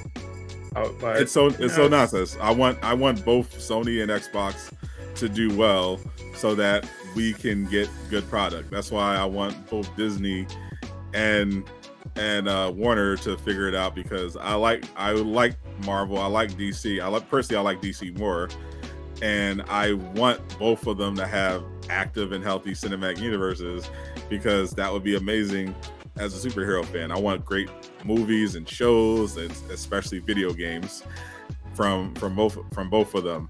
And when I see this nonsense, it doesn't bring me joy. Like, there are parts of the culture war who take pleasure in all these flops, and I'm just like, no, I don't want this stuff to be bad. I don't want this to be, all this stuff to be flopping and artists to be losing their livelihoods. I want it to all be thriving and good, and we gotta get back there. So I'm going to give James Gunn the benefit of the doubt on this one. I've enjoyed his work so far.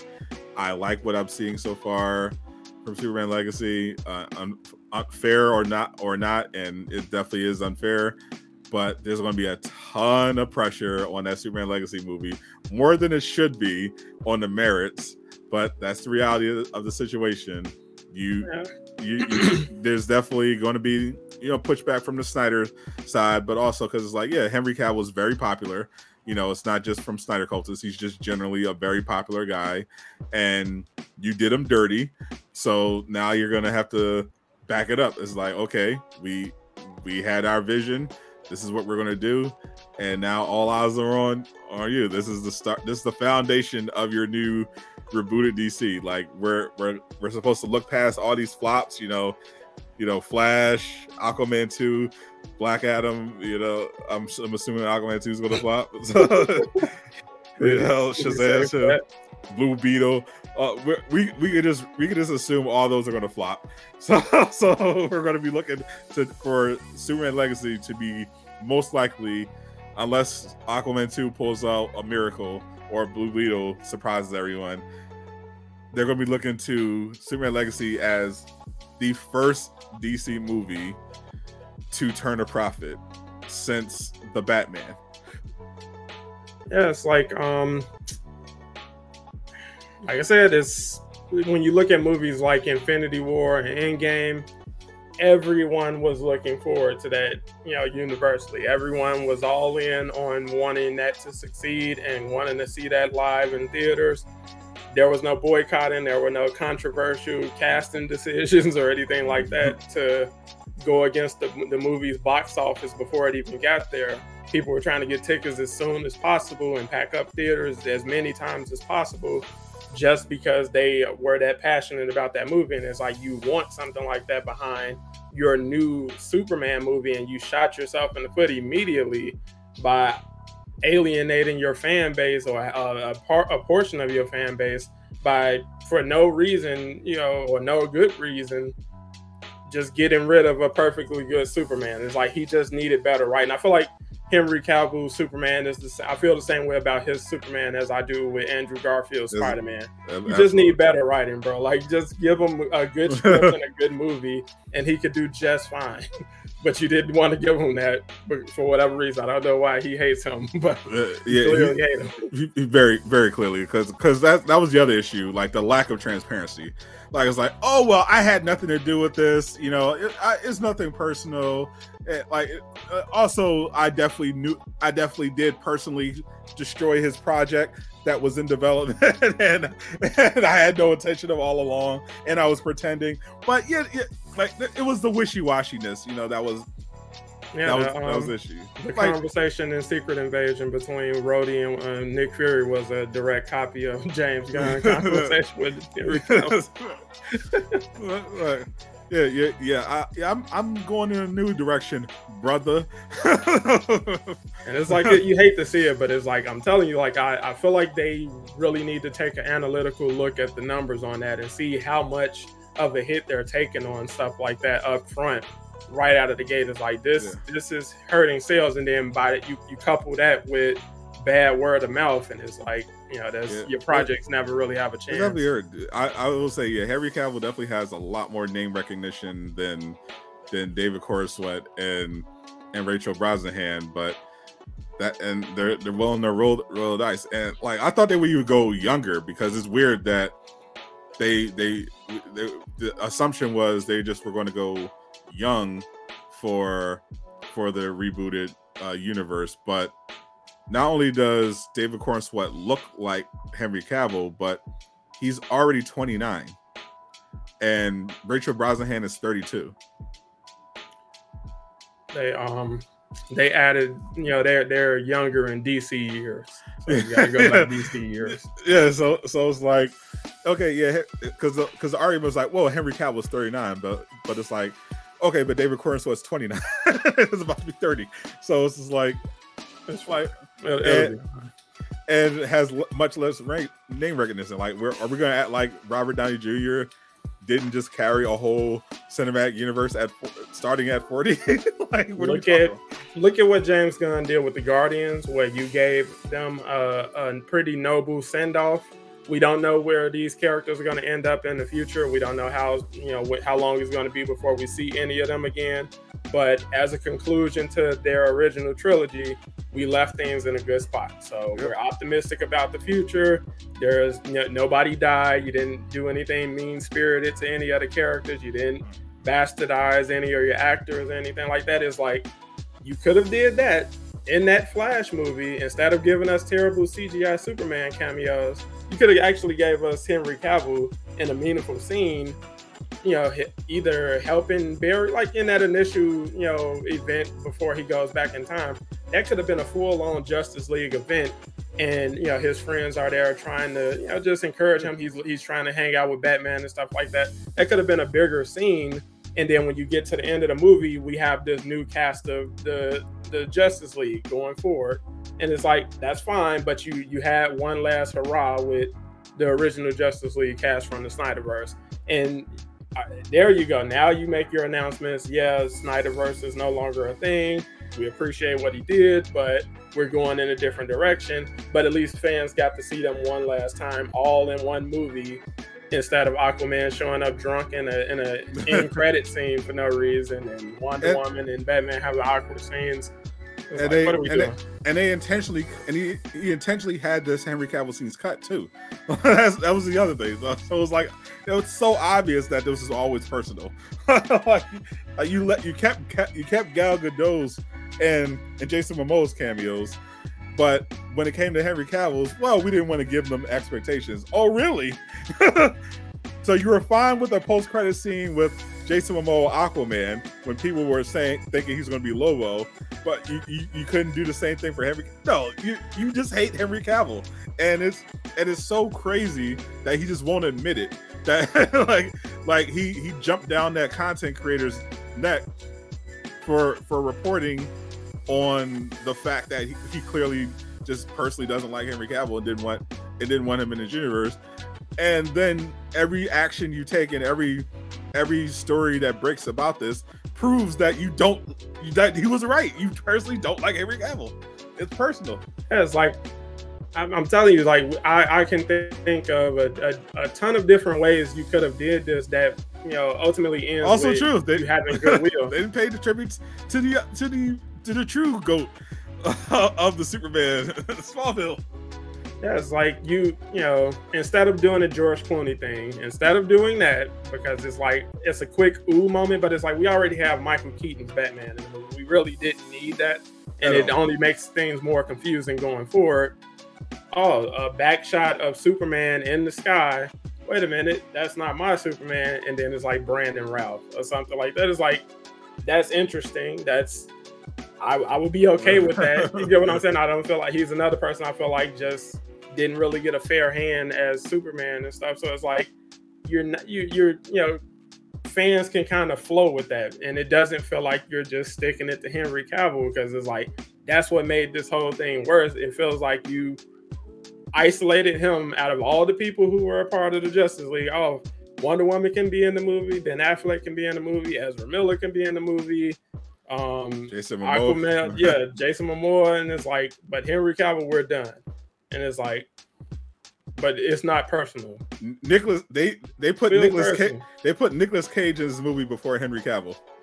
They brought Christopher Reeves back for this movie. They brought Christopher Reeves back from the dead, and brought in Nicolas Cage instead of just having Henry Cavill for one scene. You could have just showed the scene of him getting killed by Doomsday again or something. It's like I don't know. I don't know what the logic is. We just got the really horrible CGI scene of him when he was fighting the Flash in Justice League. That's all we got. And the back of his head in a news broadcast.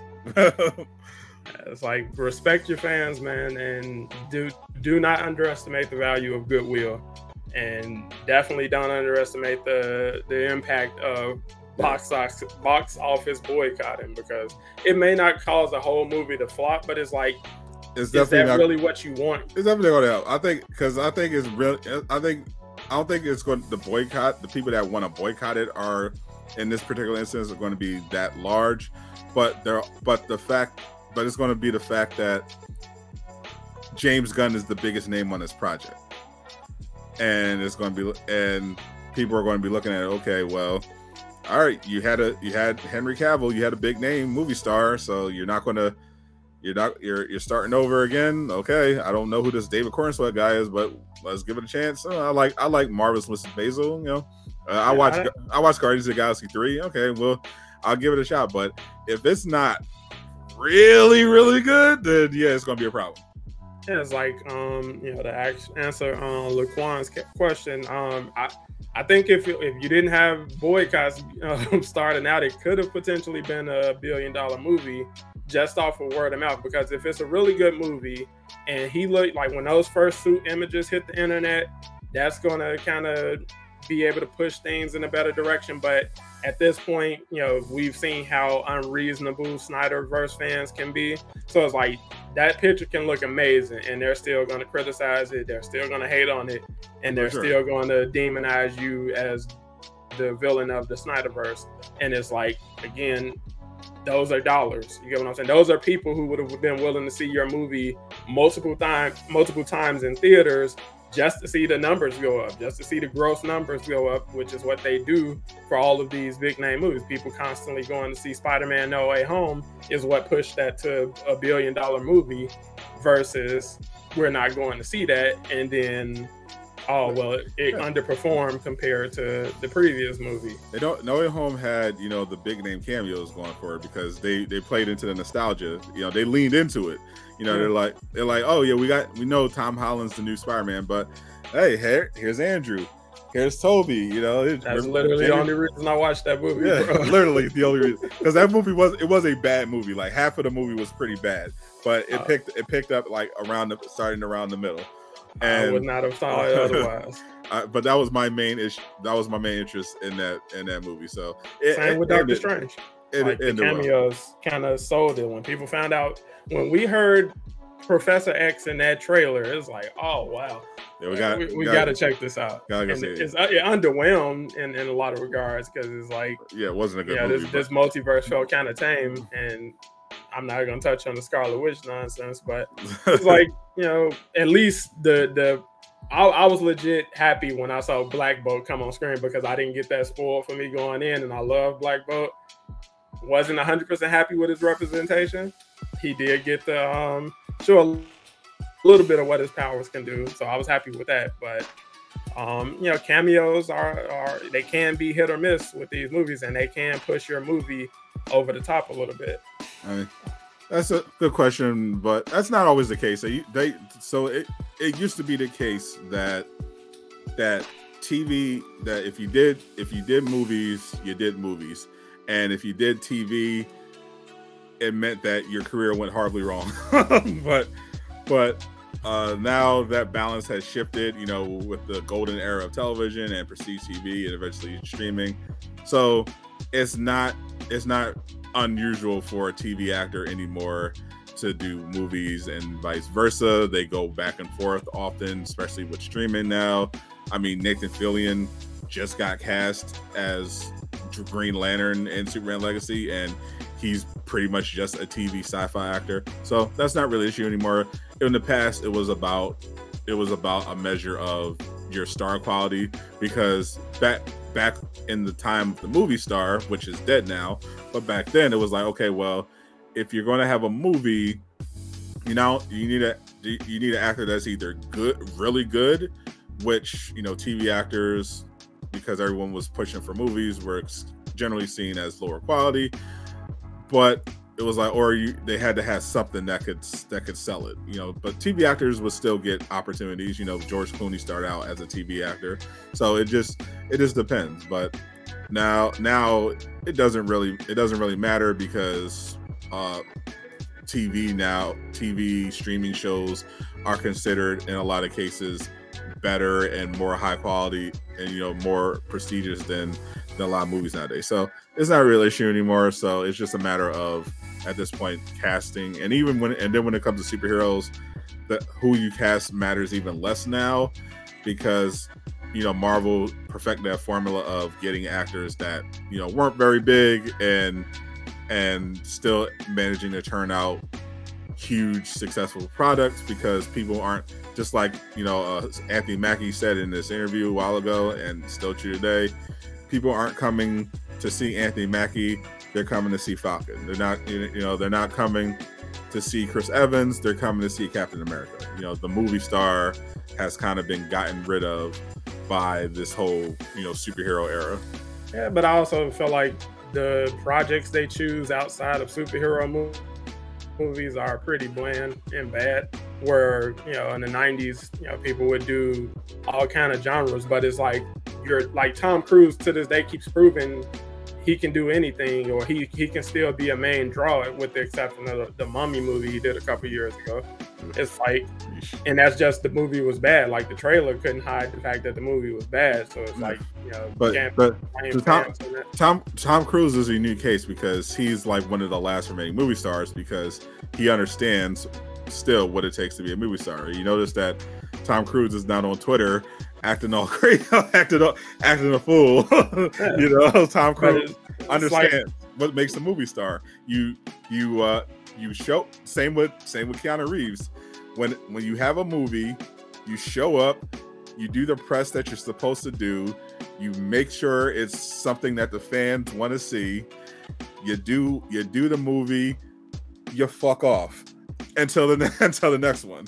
Yeah, but like look at people like Al Pacino. Like look at the projects he's done. Look at his resume. Look at Samuel L. Jackson's resume. He's done a ton of movies that are major hits. Because they don't. But they also don't. Samuel L. Jackson in particular doesn't say no.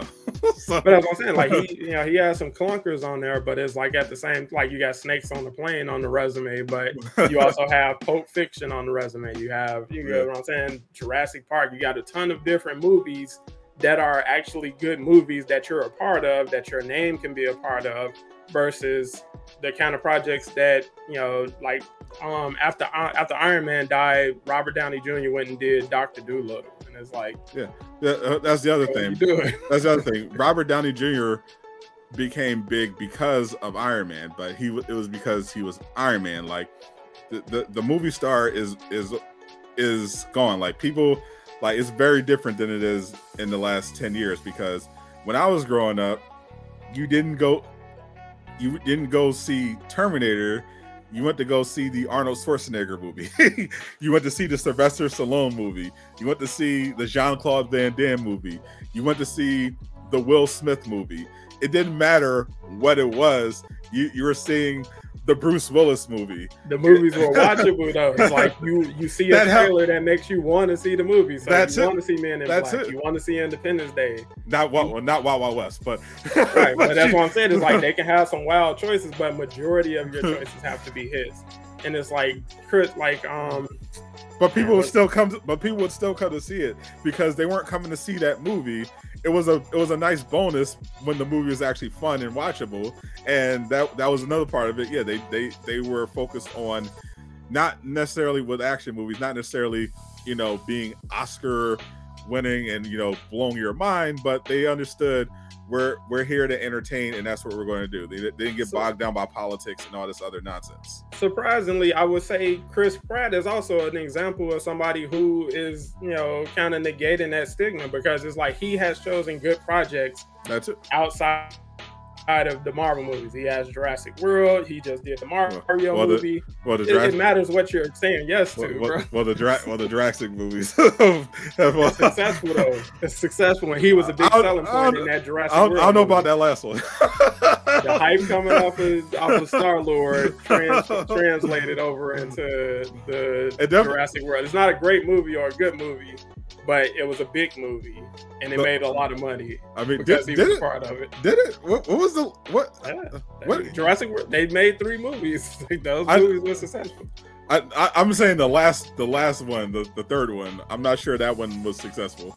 I treat them the same way as the because I actually watched those movies. I was about to say I treat them the same as the Fast and the Furious movies, but I don't actually watch those movies. I don't think the last one I don't think that last one actually made money either. So, yeah, but I think Chris Pratt is definitely like kind of a legitimate movie star.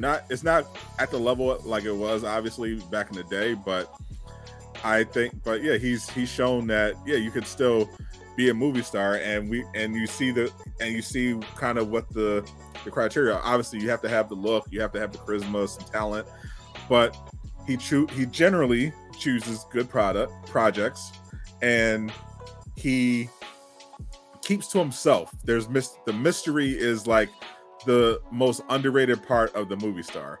But before there was social media, we didn't really know much about the actors. They were like, mysterious, mythical beings up in the clouds in Hollywood. We didn't know who they voted for. We didn't know their opinions on Roe v. Wade. We just knew they did movies. Maybe they do a fluff interview where they talk about their favorite ice cream, but we generally had no idea who these people were. We just knew them from their characters and their personas, and that's how we liked it. We liked the mystery of not knowing every single thought this person had in their head. But once Twitter hit, and the technology started changing, that's when the curtain got peeled back, and everyone's like, oh, they are just like us. Like, you got some bad examples out there, but like I feel like Dave Bautista is trying to build his brand and his name in a positive light. Like The Rock is still a big name. He's trending downward. Like these past few movies have hurt his brand a little bit, but still, it's like people were seeing the movie just because The Rock was attached to it. So I don't think the idea of the movie star is actually dead. Like Seth Rogen name being attached to a project is still the selling point for a lot of people.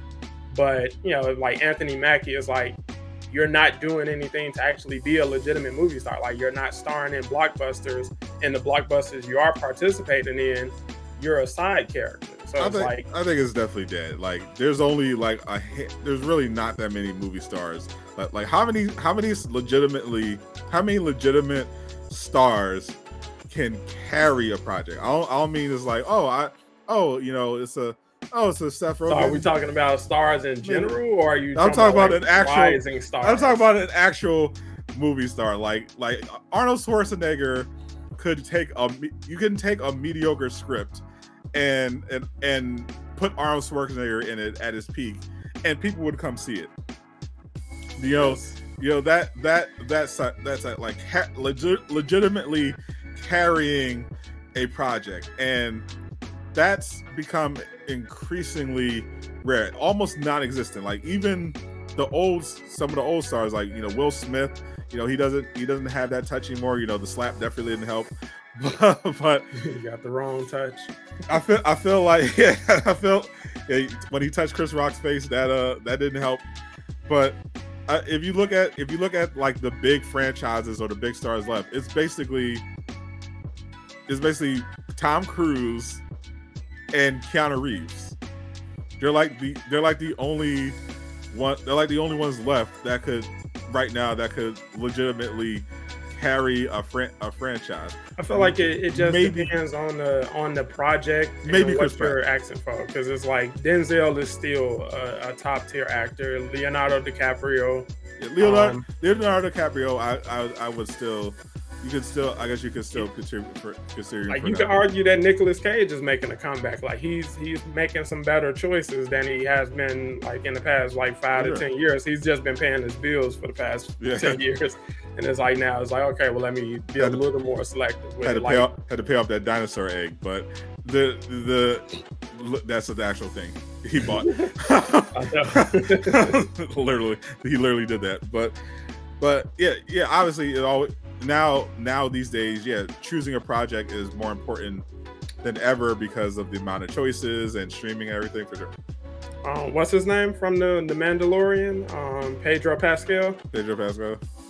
A legitimate movie star. Like, his name being in projects is a selling point at this point. I don't think he's reaching the heights, but he's on his way. Like Oscar Isaac, he's on his way. You get what I'm saying? His name being attached to projects is a selling point. Like, Haley Steinfeld is on. She's having more success with big projects and stuff like that outside of something like other, compared to somebody like Anthony Mackie or Chris Evans and things like that. It's like, she has Bumblebee. It's not a great movie, but people liked it. People went to go see it people liked her as Kate Bishop, but they don't only know her as Kate Bishop. I feel like more people know her as Gwen Stacy than Kate Bishop. Did they really see Bumblebee because of Haley Steinfeld or because it was a Transformers movie? But that's what I'm saying. Her, she's a part of it. Anthony Mackie should be fighting to get in but projects like it's that. a Transformers. But that's what I'm saying. It's a Transformers movie. Like Shia LaBeouf was never a movie star. People saw it because Transformers. I feel like Tyrese shouldn't be making better movie choices than somebody like Anthony Mackie or Chris Evans. Tyrese attached himself to the Transformers franchise. He's attached to the Fast and Furious franchise. Two major box office appealing franchises.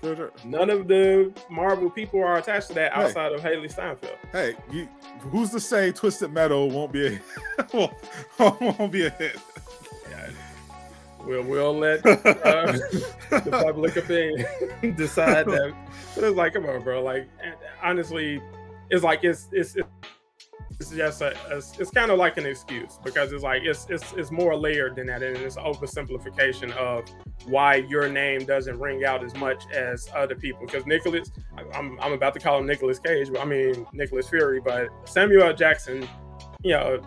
Well, after the Secret Invasion, his brand might take a bit of a hit, but yeah, it's like your name is your name. You know what I'm saying? Your projects speak for themselves. Eddie Murphy can come back and do whatever right now, and you know that'll be a big addition to whatever project he's on. And it's all about what you're going to see. Like, you can't just throw nonsense on the screen and be like, oh well, such and such is in that, and expect people to go see it. It's like, no, we're not. Especially with as many movies hitting theaters as we've seen, people are being selective with how they spend their money. Maybe. So it's like I went to see Across the Spider-Verse, but now you're asking me to see The Flash, you're asking me to see Transformers, you're asking me to see the Barbie movie. And everybody can't get $10. And a lot of people would rather stay home and watch it on streaming. You know, yeah, for sure. So it's definitely more pressure, but also there's some. It's not that people won't watch nonsense. They will. I mean, the Fast franchise is literal nonsense, but people will, but not a lot. They want. I mean, the last one finally hit a brick wall. But in general, like, people will watch nonsense if it's fun nonsense. That's what really define a lot of those, you know, 80s action, 90s action movies. They were fun. Like, some of them were good, but a lot of them were just stupid fun, you know, and they didn't bore you. Like, say what you will about the Fast and the Furious franchise, especially the early ones, but they wouldn't bore you necessarily. Yeah, but it's like, I keep thinking of more and more examples. Like, Chris Pine is a big name in Hollywood. Florence Pugh is making a name for herself in Hollywood. Yeah, like, she's showing that's the thing. Really good projects. There are people who are famous, especially online, but it's definitely not the same. Like if I hear Florence Pugh is on a project, I'm like, oh, okay, that's not what's the project? You know, I'm not just gonna. It's something to consider at the very least, though. I'm not gonna watch it though. I'm gonna be like, okay, well, who's right? Okay, oh, Florence Pugh is in it. Okay, well, who's writing it? What's the plot? Who's the script? Who's directing? Who's doing the cinematography? Being attached to it is something. What's the budget? What's the production company? Anthony Mackie doesn't really have that unless he's attached to Marvel as Falcon, and it's like It's like, I feel like he's part of his own problem at that point. I like 8 Mile. Like, he was great in that. Bro, no, come on. If Eminem wasn't actually in the movie, who would be watching? He was hey, if it was just about a generic white rapper, it would still be a great movie. Come on, it was like fun. Joaquin Phoenix, you know, that's what I'm saying. It's like, there are still names out there, bro. Like, if you're doing the work, they're names, like, and he's like a legacy name, but he was never a guy that would carry. Who would carry a box office. The reason why the Joker made so much money is because it was a great movie and he was great in it. That's what I'm saying. Like, it's a combination of the two. So it's like, in order to make a name for yourself, you have to be attached to either well-performing projects or really good projects.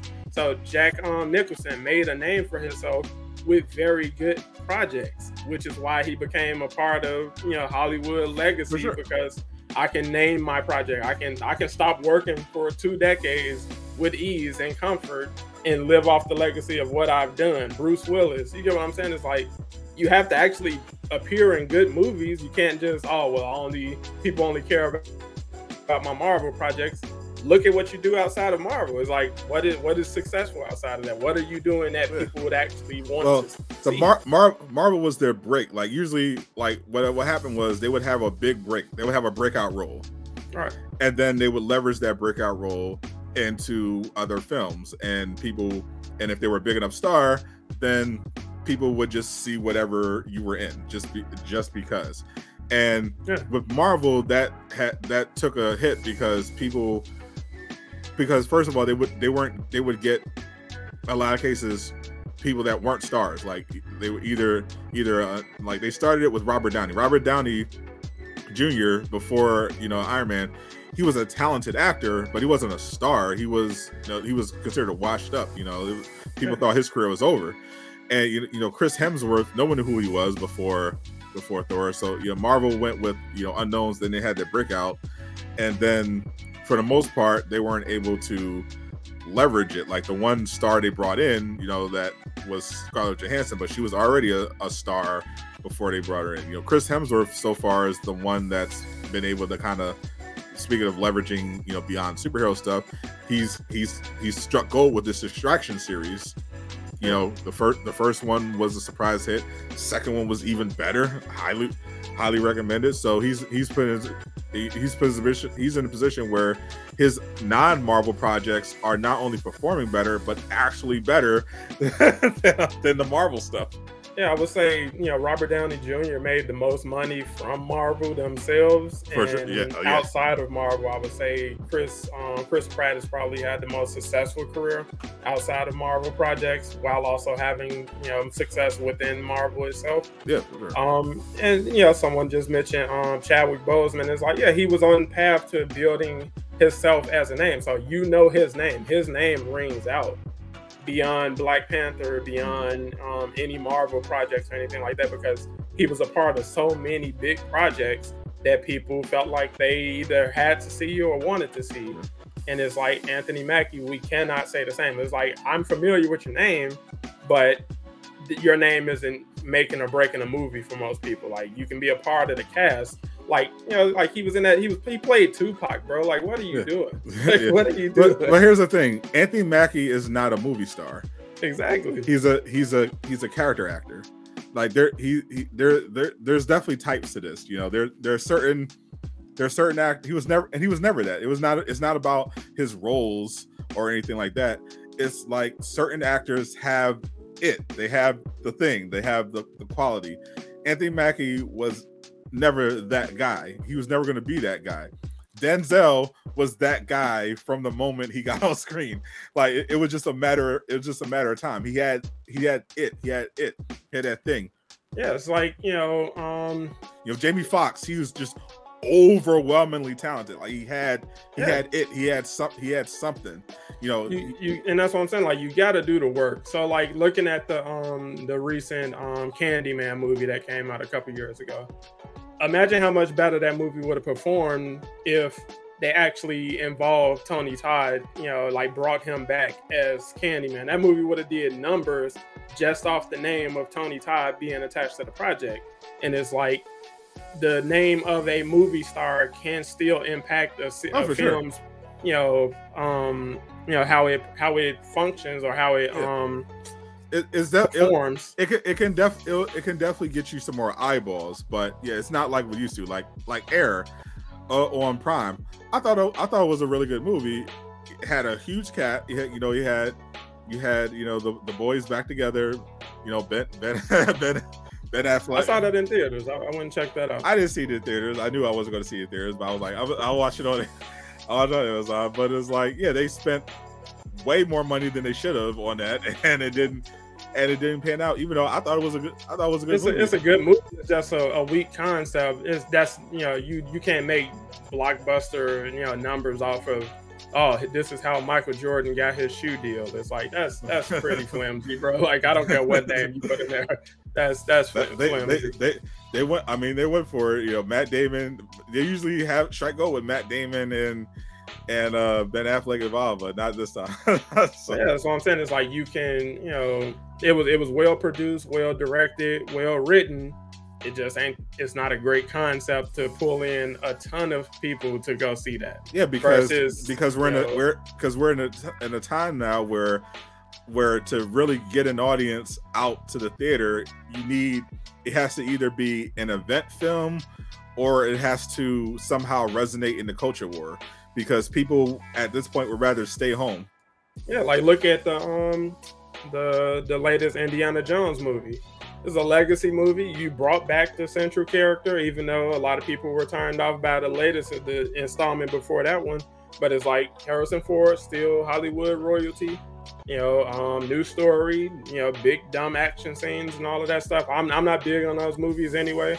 But it's like, you know, people grew up with those movies. You got nostalgia on your side. But it's a bad movie. People are saying like this was a terrible movie. This was unnecessary. It was a bad script. Yeah. So it's like, but here's the thing. Not only was it a bad movie in terms of writing and visuals, but they didn't even play off the nostalgia. They did the thing where there's like, hey, we're going to get a legacy character to try to get people to come, and then we're going to bait and switch and actually just make it about this other character that we want to push, and just kind of put down the legacy character instead of kind of playing into it. And it's like, well, no, it's like, if it's not a good movie and it's clear that you're not even going to play into the nostalgia, well, you're not going to get the word of mouth either.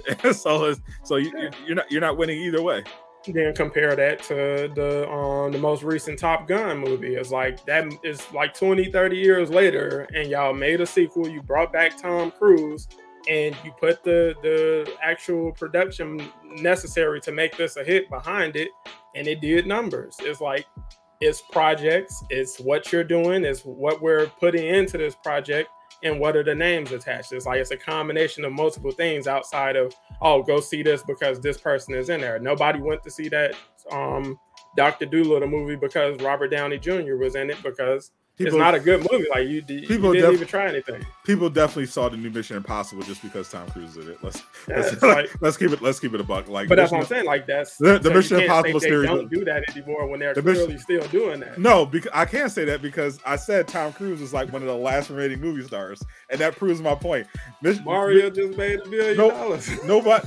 Yeah, Mario made all that. Mario didn't make money because of movie stars. It made money because it's Mario. It's one of the biggest franchises of all time. So you had the nostalgia factor. You had the built-in audience, and then they just so happened to give that audience what they wanted. It didn't matter who they cast. Like, they actually didn't like the casting, but it didn't matter because it was a Mario movie that actually respected the Mario IP. That's what I'm saying. It's like all of these movies, all of these projects that Chris Pratt is choosing. People saw Tom Cruise. People saw Mission Impossible because Tom Cruise did it. No one even knows what the story of the Mission Impossible movies are. There's like 20 of them. None of them make any sense. I don't even remember what the last one was. I have no idea what happened in any of these movies anymore. But I just know, as soon as you hear dent, you're gonna get Tom Cruise running through hallways and jumping off of buildings and out of airplanes. You're like, okay, cool. You know, it's Mission Impossible. I know I'm gonna get Tom Cruise doing things. I'm gonna get Ben Raines and Simon Pegg, and I'll just go see it because I'm used because it's Tom Cruise. If you put out a respectable product and you are, you know, respecting fans, you know, and people's money, your name is going to ring out, especially if you do this consistently. Or you just give people something they can enjoy. So whether it's a good movie or a bad movie, if it's enjoyable and people like, oh, I'll buy this on Blu-ray after seeing it in theaters, you can find success. And it's like, you know, you're not doing anything to make a name for yourself while denouncing the death of the movie star, while people are still, you know, thriving off of their name being attacked. Jennifer Lawrence is making a living off of her name as we speak, and it's like, I don't find her that appealing as a movie, star or anything like that. But there are people who do. I mean, her work is definitely dried up. I mean, I feel like Anna Taylor-Joy has taken the Jennifer Lawrence role and just kind of ran away with it. She's been, but that's mainly because she's been doing really good projects. They didn't make her the head of a huge franchise like the Hunger Games yet, but she's put in some work. So it's now like I said, the movie star is mostly dead. It's mainly about the work. You got to do the work. It's mainly about it's more so than ever. It's about being. I mean, right now the bar is actually pretty low. Relatively, like if you just respect the fans, you can do well at this point. So it's just a matter of, but the project now matters more so than who's involved. Like it doesn't even matter. You can get complete unknowns, but if it's really good, it'll ring out. Yeah, like look at it in the terms of gaming. So like you look at studios like Insomniac and Rocksteady, they put out quality superhero games, which is why their name is synonymous with quality superhero games. You can't do bad games and then expect your name to ring out. It's going to ring out, but it's going to ring out for bad reasons. But gaming in particular is pretty fickle because not only does Insomniac still have ridiculous amounts of haters, but now people have just written off Rocksteady as one of the worst studios ever now because of a game that hasn't even come out yet. But that's a pocket though. That's a pocket of the fan base where people are still, like the pre-orders for Spider-Man 2 are crazy. Yeah, the pocket of the haters for Insomniac aren't relevant.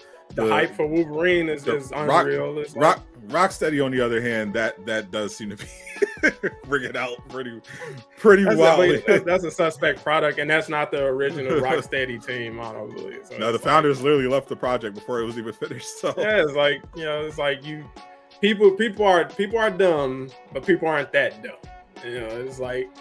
You can do some stuff, you can, get a couple over on them, but it's like, at some point they're going to lift that wool up, like, what's going on out here? Yeah, there are a lot of dumb people, but consumers have definitely gotten more savvy to some degree and aren't just accepting all the slop that's shoved in front of their face, especially since a lot of it is just like taking them out. Like if you can just give them stuff to numb their brain, then they'll just accept it.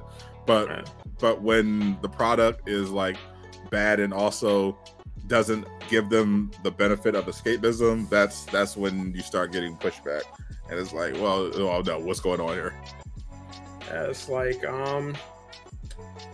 it's just like I said, I feel like you really have to be intentional with what you sign on for and how this is going to impact your brand going forward, because you don't just do one movie and then you can pick whatever project you want and it's going to be a success. That's not how it works. You have to consistently, show up. So it's like when Will Smith struck while the iron was hot, you got Men in Black, you got Wild Wild West, you got Independence Day, you got all of these movies, Bad Boys, he's doing all of these projects. Yeah. Everything isn't a hit. Everything isn't the greatest thing ever, but a lot of them are. And it's like, this is why your name is ringing out. Then you get The Pursuit of Happiness and stuff like that. You get The Legend of Bagger Vance. And it's like, you have to pick quality projects, at least most of the time, to actually rank yourself up the ladder into Hollywood, royalty. And it's like, I don't want to over criticize, Anthony Mackie's career or nothing like that, but it's like, sounds like you just hate Anthony Mackie personally. It just feels personal. It's coming at my man, coming right at my man. Like he's just I hated his decision to play Tupac like that. I don't know who greenlit that, but it's like that was wild. But it's like, it's like you gotta, what you choose to do outside of Marvel products matter, and you can't just blame people not being interested in your projects outside of that on, oh, well, they only want to see me as Falcon. Because one, a lot of people are racist and they don't even want that, especially now that you're Captain America. But, two, your projects just aren't that interesting. It's like, with all these options of watching movies on pirate ships and on streaming apps and stuff like that, it's like, is this worth going to pay $20, deal with, nonsense in the theater with people acting a fool and coughing and, all this other stuff? is that worth it? Is Anthony Mackie's new movie worth all of that? And most times people go say no. We'll see when Twisted Metal makes $2 billion at the box office. Is that even going to theaters? Because I was under the impression that was going to streaming or something. That's actually going to theaters? I think so. Hold up. That's tough. Wait, is it? You really might hate Anthony Mackie. I promise you I don't, bro. It's not personal. I'm just criticizing the take. That's all. Your career is your career. Oh, never mind. I was going to Peacock. Okay, I was about to say like that seems like that's you asking for failure putting that in there. Oh, it's not, couldn't even get it on Netflix. Holy, hey, it went to Peacock. That's I tough. feel like you asking for a lot of the Twisted Metal fan base on that. I feel like there was more interest in a Twisted Metal remake or a sequel than a TV series. Like I enjoyed those games with the best of them, but it's like I'm not going to sit in the theater for that, especially not based on what I saw from that project so far. It's like absolutely that trailer. I did remember reacting to the trailer. Now I do remember it's kind of sus, and I was like, well, I don't know about this one, bro. I don't know. Yeah. Well, your boy Tom Holland, he's going to new lengths to make a name for himself outside of Spider-Man. So. Yeah. His Uncharted. Yeah. You must haven't seen what his new movie is that he working on. I can tell by your face you didn't. I am aware of the Zendaya meme. I'm not aware of Tom Holland's project. He's in a new project and he made some wild choices. But, I don't know about it. I know about the Zendaya project that people was talking about after they broke up, apparently. But they broke up? Yeah. Apparently, they broke up, and I only know this because apparently Zendaya did a project where she was getting personal with a group or of some sort. Yeah, I saw those. Getting into some group activities, and people were memeing it by showing Tom Holland reacting. And he broke up with over that. Come on, bro, you're an actor. You gotta. I don't know why. I don't know why they broke up, but I just know they were just memeing Tom Holland because of it. Yeah, I get it. Like I said, that was a weird relationship anyway. Like I get it. Y'all did Spider-Man together. I never really bought that. I mean, it happens. You know, actors. You know, they do a project. They do multiple projects. You know, they get. You know, especially when they're love interests. You know, sparks fly, and you know they end up flying. You know, that's the best example of that is of all time so far is probably Mr. and Mrs. Smith. You know that literally that one movie destroyed the most famous marriage in the Western world. But even with him being Spider-Man, like he's the main star in those movies, it's just like in real life it just feels like she's out of your league, bro. Like, it's just I just couldn't buy it. Like I'll believe y'all taking publicity photos and stuff, but I don't think she's actually getting intimate with you, bro. But hopefully, for his sake, I hope they at least did. You sound biased, but it's because he's a short king. No, it's just I don't know. It's like I never really bought into their chemistry like that. It's just I don't know. Maybe it's something to my eye. Oh, they seem cute together. I don't knock it. You know, more power to you. But I mean, he had more chemistry with her than what's Buddy name who does Miles Morales' voice in Across the Spider-Verse. He was trying with Haley Steinfeld. That was going nowhere. That man was dead on arrival. I am looking forward to that Miles Morales live action though. Are they doing that live action? They are. Something? They are.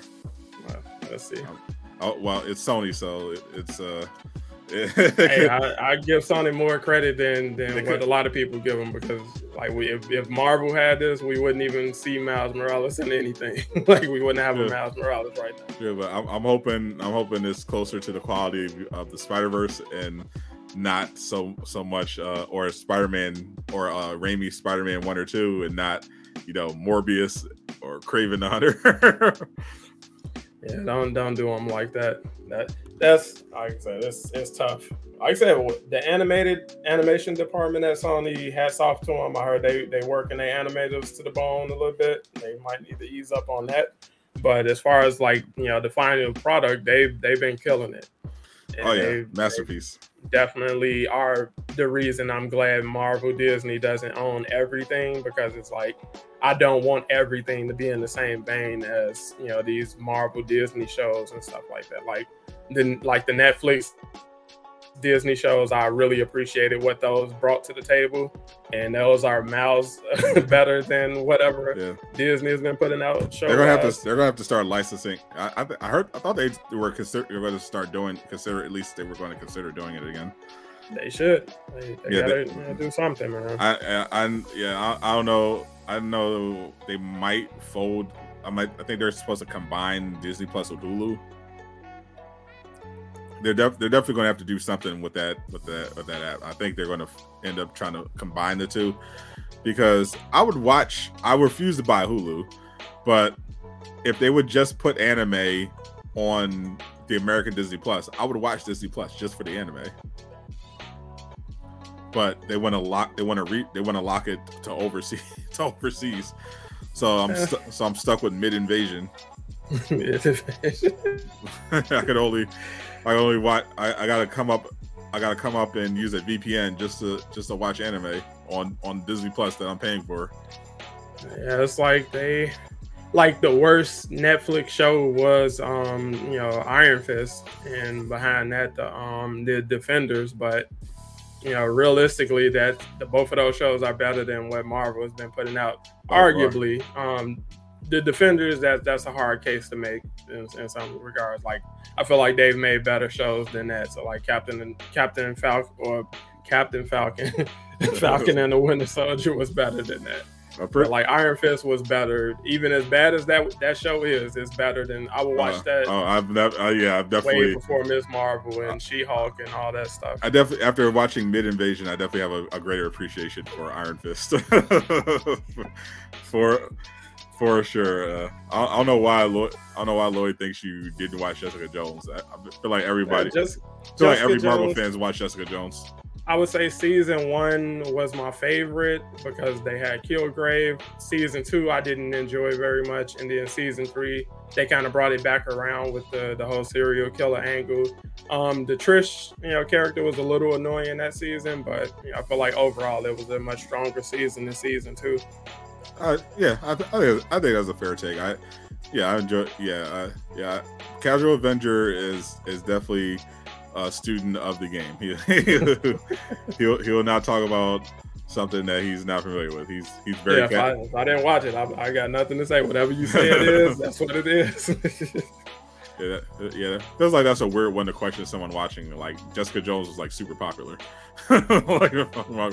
Like that was like the peak of Marvel TV. Like Jessica Jones, Daredevil, everyone, every time Netflix popped up with a Marvel show, everyone was there. The only thing that confused us was Iron Fist. We was like, what happened? Like, that's how you could tell when they cutting corners, because they cut the corners with that. Y'all didn't pay for an actual choreographer. Y'all didn't pay to get that man some training. We cut a lot of corners, and it's like, it shows. The finished product doesn't lie. But I take that back in a second. over most of what we got for Disney Plus, for sure. 100%. It's been brutal, but I mean, I can't even say I have hope. Like the only Marvel project I have hope for right now is Deadpool 3, and that's probably getting delayed to 2025 because of the strike. So I'm not. Hopefully the delay helps them. Hopefully whenever they come back, they actually have writers available so they can tighten up that script. Because I'm worried about the script being written during a writer's strike. Because I know somebody getting their AI chat on to fill in them gaps. Well, I was reading up on that, and I did hear that the main production delay is from the fact that the actors are on strike and they can't film. But they pulled a James Gunn. They wrote and turned in the script before the writer's strike went live. So technically they're good on that end. But now, because of the actors strike, they just can't film anything. Yeah. That's, like I said, I get it. I respect. I rock with the actors, and the writers. Get your money. I wouldn't work under those conditions. I wouldn't work, for less than what I'm worth. So Yeah, I can't expect you to do the same, especially not because I just want to watch a movie. It's like when you do it. It's definitely a Marvel thing because I know I've heard from a lot of different creatives that DC, for all their faults, not only do they pay residuals well, but they actually don't stiff their artists. like I've heard all sorts of stuff about Marvel just not paying people at all, or paying them super late and paying them not what they're worth, and trying to figure out ways to nickel and dime them and get out of it. It's bad. Like it's definitely a uniquely Marvel Disney thing. Yeah, it's like getting a $400 check for writing a Disney Plus show. It's crazy. Yeah, it's like that they spent tens of millions of dollars on. I mean, the show. I'm sure the show, and that's the other issue, because there's not enough transparency on the streaming stuff. Like, if it was on network TV, you can maybe see the numbers, judge those metrics because it's a lot more transparent. But with streaming, we know a lot of people talked about She-Hulk on Twitter every week, but we know not many people were actually watching it, but we don't know quite the extent of it. We know it dropped off pretty rapidly, the numbers, but we don't know all the metrics, how they measure everything, and they're willing to not tell us and keep it that way. So it's like, how much is this worth? How much? We know they're spending big money on these projects, but the return is not there apparently, or there's definitely some funny accounting. I feel like if they just clean up the reshoots and the mismanagement, they can save a lot of money right there, and pay some of that to the writers and the actors. Yeah, they might need to put some lawyers together and get them on that, because it's like that leaves a lot of wiggle room for just fraud.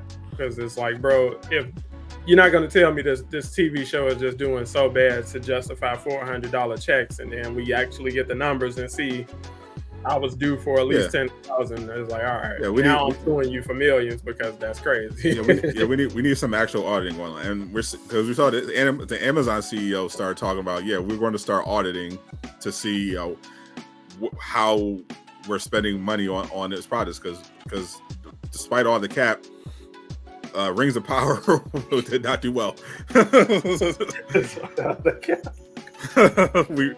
They weren't fooling anybody. They did their best, but they're not fooling anybody. That thing was a flop. So, and they spent $1 billion. That's $1 billion. They spent $1 billion on that. So they're doing some. They're not even Amazon is doing some accounting. So I know part of the problem with She-Hulk is that they had writers that didn't understand how to write CGI. So with CGI in mind, so they had to rewrite stuff. And they were like, oops, well, we forgot we have to do this again. So that means y'all have to take the CGI and do that was part of the issue. Like, you put people on a project that didn't work with a big budget show before, didn't know, how to write with CGI in mind, didn't even know how to write a comedy or a legal product. So he just was like, he's like, at the end of the day, you gotta look at the studio. Like, what are you doing? That's wild, man. It's like I said, it's honestly just sad to see, and it's like you can't blame superhero fatigue for everything. And it's like, honestly, superhero fatigue is coming and going because it magically goes away when good projects come out. Because people will still go see a good superhero movie. It just has to be a good movie. It also doesn't help when you accuse people of being bigots or phobes because they didn't see a movie, like so, or a show. It's like you promote it like, oh, if you don't see this, if you're this group, because this is not for you. And then when they don't see it, it's like, why didn't you see it, bigot? it's like what are you doing? And then it magically goes away when it's the first cast. That's actually, but it's actually good. It's like You got, honestly, I just feel like Marvel's one good project for the year is going to be Guardians. I don't know how the Marvels is going to perform, but we know how the Marvels is going to perform. That's what I'm saying. It's like that's where boycotting and stuff comes. It's not even going to be a boycott. It's just going to be like we don't want this. It's not even going to be a controversy. It's just going to be like, no, we just don't want it. And it's like I think they honestly need to show some restraint on the turnaround between stuff coming from theaters going straight to streaming. It's like if you can just wait like 30 days and you just watch it at home. What's the point? You wait another 30 days, you don't even have to pay for it. You just watch it on Disney Plus or one of the other streaming apps. It's like now, and that's another side effect of the stuff underperforming, because when it's not hitting at the box office, that's when they become in a rush to try to recoup some of that by being like, okay, well we flop. All right, this ain't hitting the box office, so let's try to get this on video on demand as soon as possible so we can make some of that money back, and then we can put it on the streaming service, hopefully get some subs off of that. That's kind of thinking. I feel like the Marvels is definitely going to be on Disney Plus within 2 months type of deal. Bro, like I said, it's nobody's fault but their own. And like I said, DC, this is the perfect time to kind of surpass Marvel, because they don't have any clear direction. You don't know what's really going on over there. There's no real excitement for a lot of their upcoming projects outside of like Deadpool. It's like you could have knocked it out of the park with The Flash and really built up anticipation for what's next in your universe. Let's be honest. They couldn't have. The Flash was dog water. That's what I'm saying. It's like you hyped it up like James Gunn gassed it up for no reason. It's like, come on. There was no scenario. Like, you could on that. After actually seeing that movie, there was no scenario under which that would have been a hit. Like they might as well just gave that the Batwoman treatment. like Blue Beetle. Oh, he's going to be the first hero in the DCU, even though the DCU doesn't exist until Superman's movie. So he exists in a universe that doesn't exist. It's like, what are we doing over there, bro? Like you could have just threw him in the Flash for a quick cameo or something. Like do something that makes sense.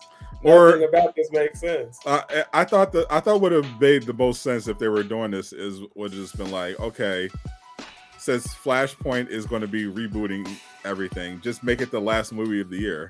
Make Blue Beetle have Blue Beetle come out, then Aquaman, and then have the Flash close out the year. And the only thing that carries over is Blue Beetle, and now that paves the way for Superman to come and all this other stuff. It's not hard when you're actually thinking. So it's like that shows me how little thinking is actually going on over there, and it's like, why? Like, what are we doing? Like, what is going on? What has you so under the gun that you can't take a second to realize what we're doing doesn't make sense? That's quite an understatement. The Flash went through 6 directors and 47 writers, and it feels like it. It looked like it. Yeah, like. That's the and you can't blame the writers for that. You can't you think that's why you're over budget. You think that's why you're losing money. Why do you need that many writers? Why do you need that many directors? Why do you need this many reshoots? I would put you on the spot. How do you feel about Amazing Spider-Man 2? They were all bad movies.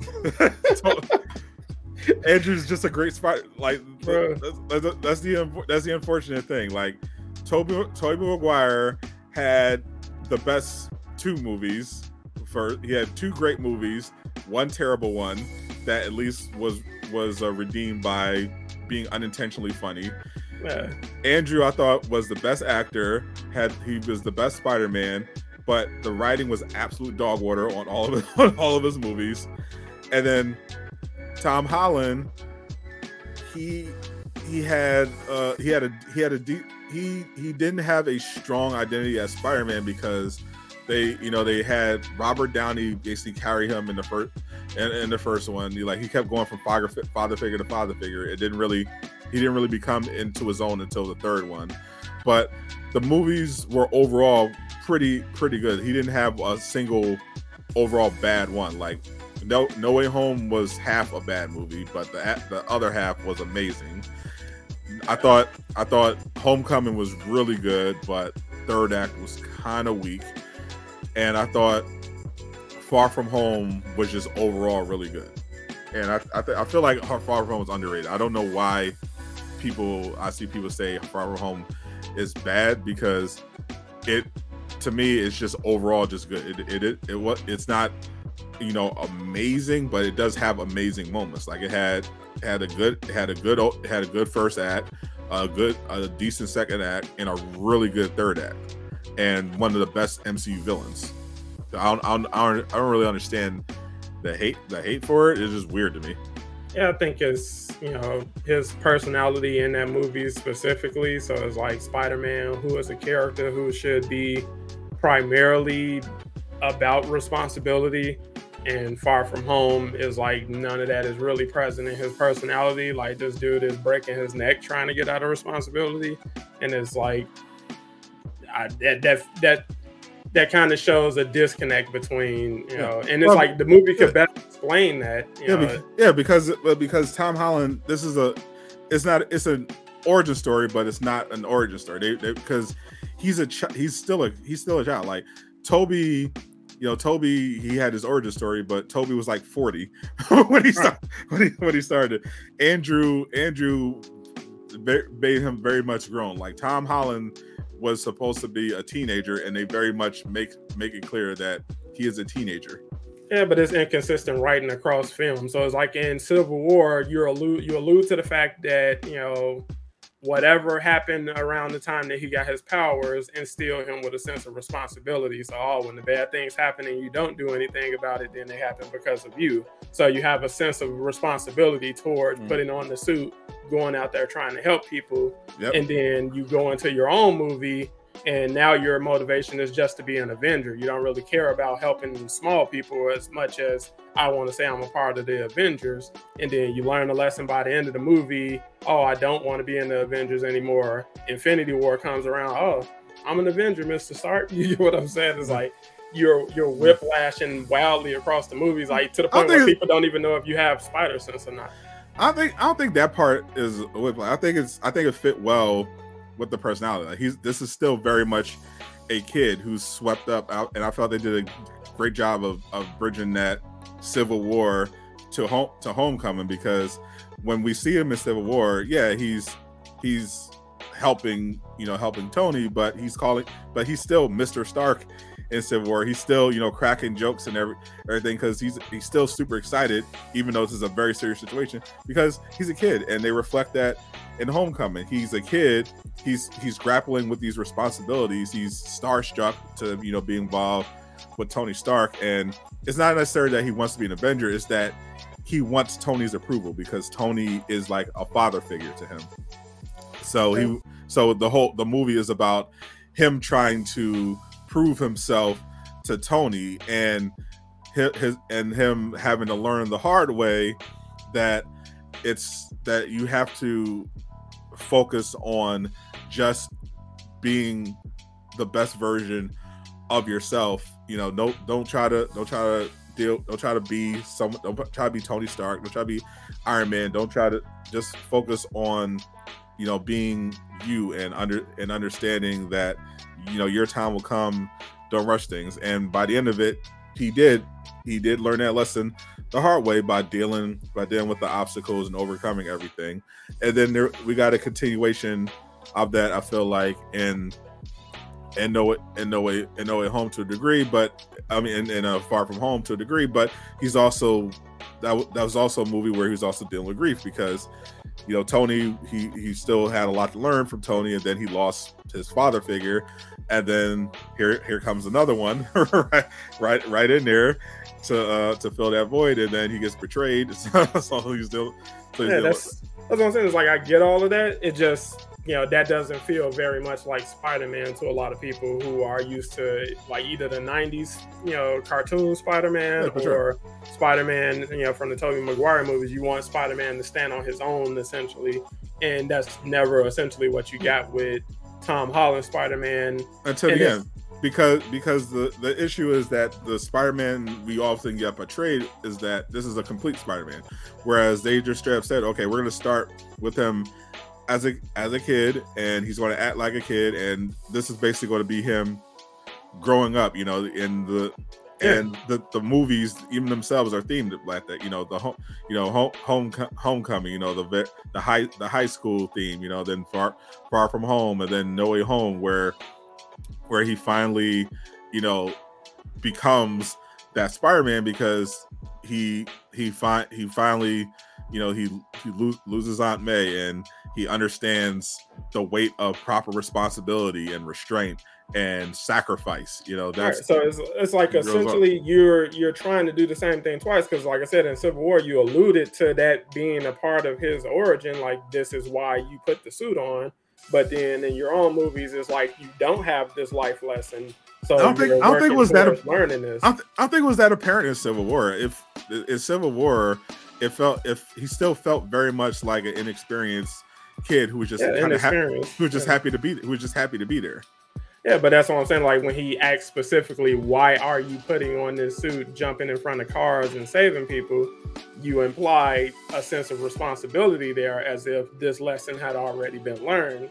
And then when you're watching Homecoming and Far From Home, without knowing what No Way Home is actually going to be, it feels like there's an unclear vision for this Spider-Man, and it doesn't feel anything like what you want Spider-Man or what you know Spider-Man to be, which is where a lot of the frustration came from with the character. And then No Way Home curtails it and like, oh, well, Aunt May is going to be his Uncle Ben. That's going to be his lesson of responsibility. And then Tobey and Andrew kind of shape him into that responsible standalone Spider-Man that you get by the end. So it's like by the final product is like, okay, I see we went a different route to get to the same way or the same place. We just took a different, interesting route and stuff like that. It's interesting looking back on it, but when you're in the midst of it, it's hard to see. Yeah, because they essentially they're essentially just telling a coming of age story across 3, technically partially 4 movies. Like he obviously was still very much, motivated to save people, but he was also very much a kid, and I thought that was consistent across Civil War and Homecoming. Like, yeah, he's there. Yes, he goes out to save people and be the friendly neighborhood Spider-Man, but he's also a kid who can easily get swept up in all this stuff with, being on the same battlefield as Captain America and Black Widow and Iron Man and everything like that. Yeah, so, and I think, like I said, people are just rooted in what they want Spider-Man to be. Yeah, because they wanted the Spider-Man Homecoming to be the end of No Way Home Spider-Man. They want because we've seen Spider-Man's origin so many times. Yeah, people just wanted that established Spider-Man, and Marvel wasn't interested in that. They wanted to build up their own Spider-Man over the course of a trilogy, and eventually got there, and we'll see how Spider-Man 4 goes. I have hopes for it. We'll see. We'll see if it's. I'm with it. Like I said, No Way Home definitely built up a lot of anticipation to see where you go from here, because we're clearly on the stage to go in a completely fresh direction, but familiar. So it's like he'll feel more familiar to what Spider-Man to be, or that's what the expectation is. But we can go on a completely new adventure because this is a new universe. But somewhere in another universe, somebody that they got Tobey Maguire as Spider-Man in Civil War and the new trilogy with Tobey Maguire, and I got to develop some technology to get to that universe. I'm so shocked they didn't jump right on that. If after No Way Home, I would have been at Tobey and Andrew's door with a fresh contract and with a generous sign-on bonus. Like, here, TASM 3, Spider-Man 4. Give Tobey a new trilogy. Give Andrew Garfield, pair him up with Venom, and you can do your Sinister Six stuff, or whatever, Morbius, Craven, do whatever you want. I honestly feel bad saying that about Andrew because it's like that's going to be terrible. That's probably please don't do that. Please going to don't be do that to terrible. Andrew. But just pay him fairly and let him do that, and whatever it is, it'll be that. But I was honestly excited about that end credit scene for Venom 2 when he saw Tom Holland on the TV and stuff, and then he got put in the universe. I'm like, I'm interested in this, and then you immediately threw him right back to his universe, and Marvel was like, but we're gonna keep a drop of that symbiote over here.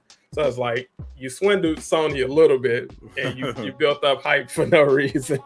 But it's like at least we can go somewhere interesting with it. So it's like I'm fine with that because I'm not a fan of that Venom, especially the direction it took in Venom 2. Like I'm good on that for now. I like Venom, their version of Venom. I feel like that's fun and interesting enough. I'm not so fond of Tom Hardy's, neurotic, version of Eddie Brock. Like I'm kind of tired of every character in every movie being that, and it's like, just no. And then it's like now we're hearing, Eddie Brock is not going to be Venom in Insomniac Spider-Man. It's like what's wrong with Eddie Brock, bro? Like why are we getting down on Eddie Brock? First he got cast as Topher Grace, and then it's we get crazy Tom Hardy as Eddie Brock, and now Eddie Brock isn't going to be the Venom. Hopefully by the end of the story, the end credits, Eddie Brock gets the symbiote suit. Yeah, we don't know exactly how Insomniac is going to do it. They could go full Arkham Knight and be like surprise, or like my theory, they could do anti-Venom, or they can for Eddie, or they can like have him be like they can tease him becoming Venom at the end, like you said, in like a post-credit scene or something like that. There are a lot of ways they could take that. I agree, Nava. Venom 1 was acceptable. Venom 2, you played me. You let me down with Carnage.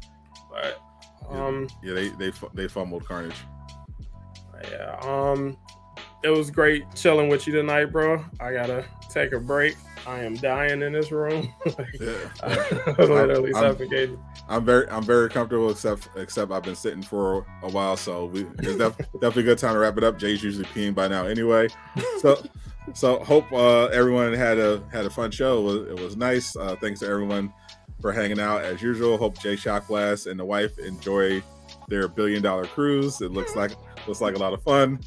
When he comes back, we'll schedule our special celebrity guests for when he comes back, and we'll get into that. And next we'll see if he's back by next week, because we're going to have a lot to talk about with Comic-Con going down on Thursday. At least the Comic-Con event that everyone cares about going down on Thursday. the rest probably we might get some surprises, so I'll keep an eye out.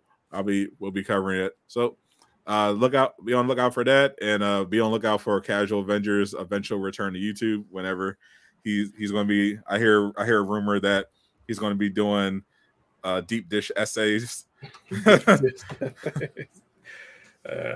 I'm still working on that. Like I said, this scheduling stuff is tough. Every time I feel like I got something figured out, I get thrown the curveball. So wherever it is, we'll support you.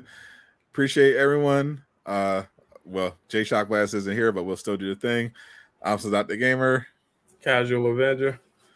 I'm Jay Shockblast. Zip it up and zip it out. Peace. Beautiful.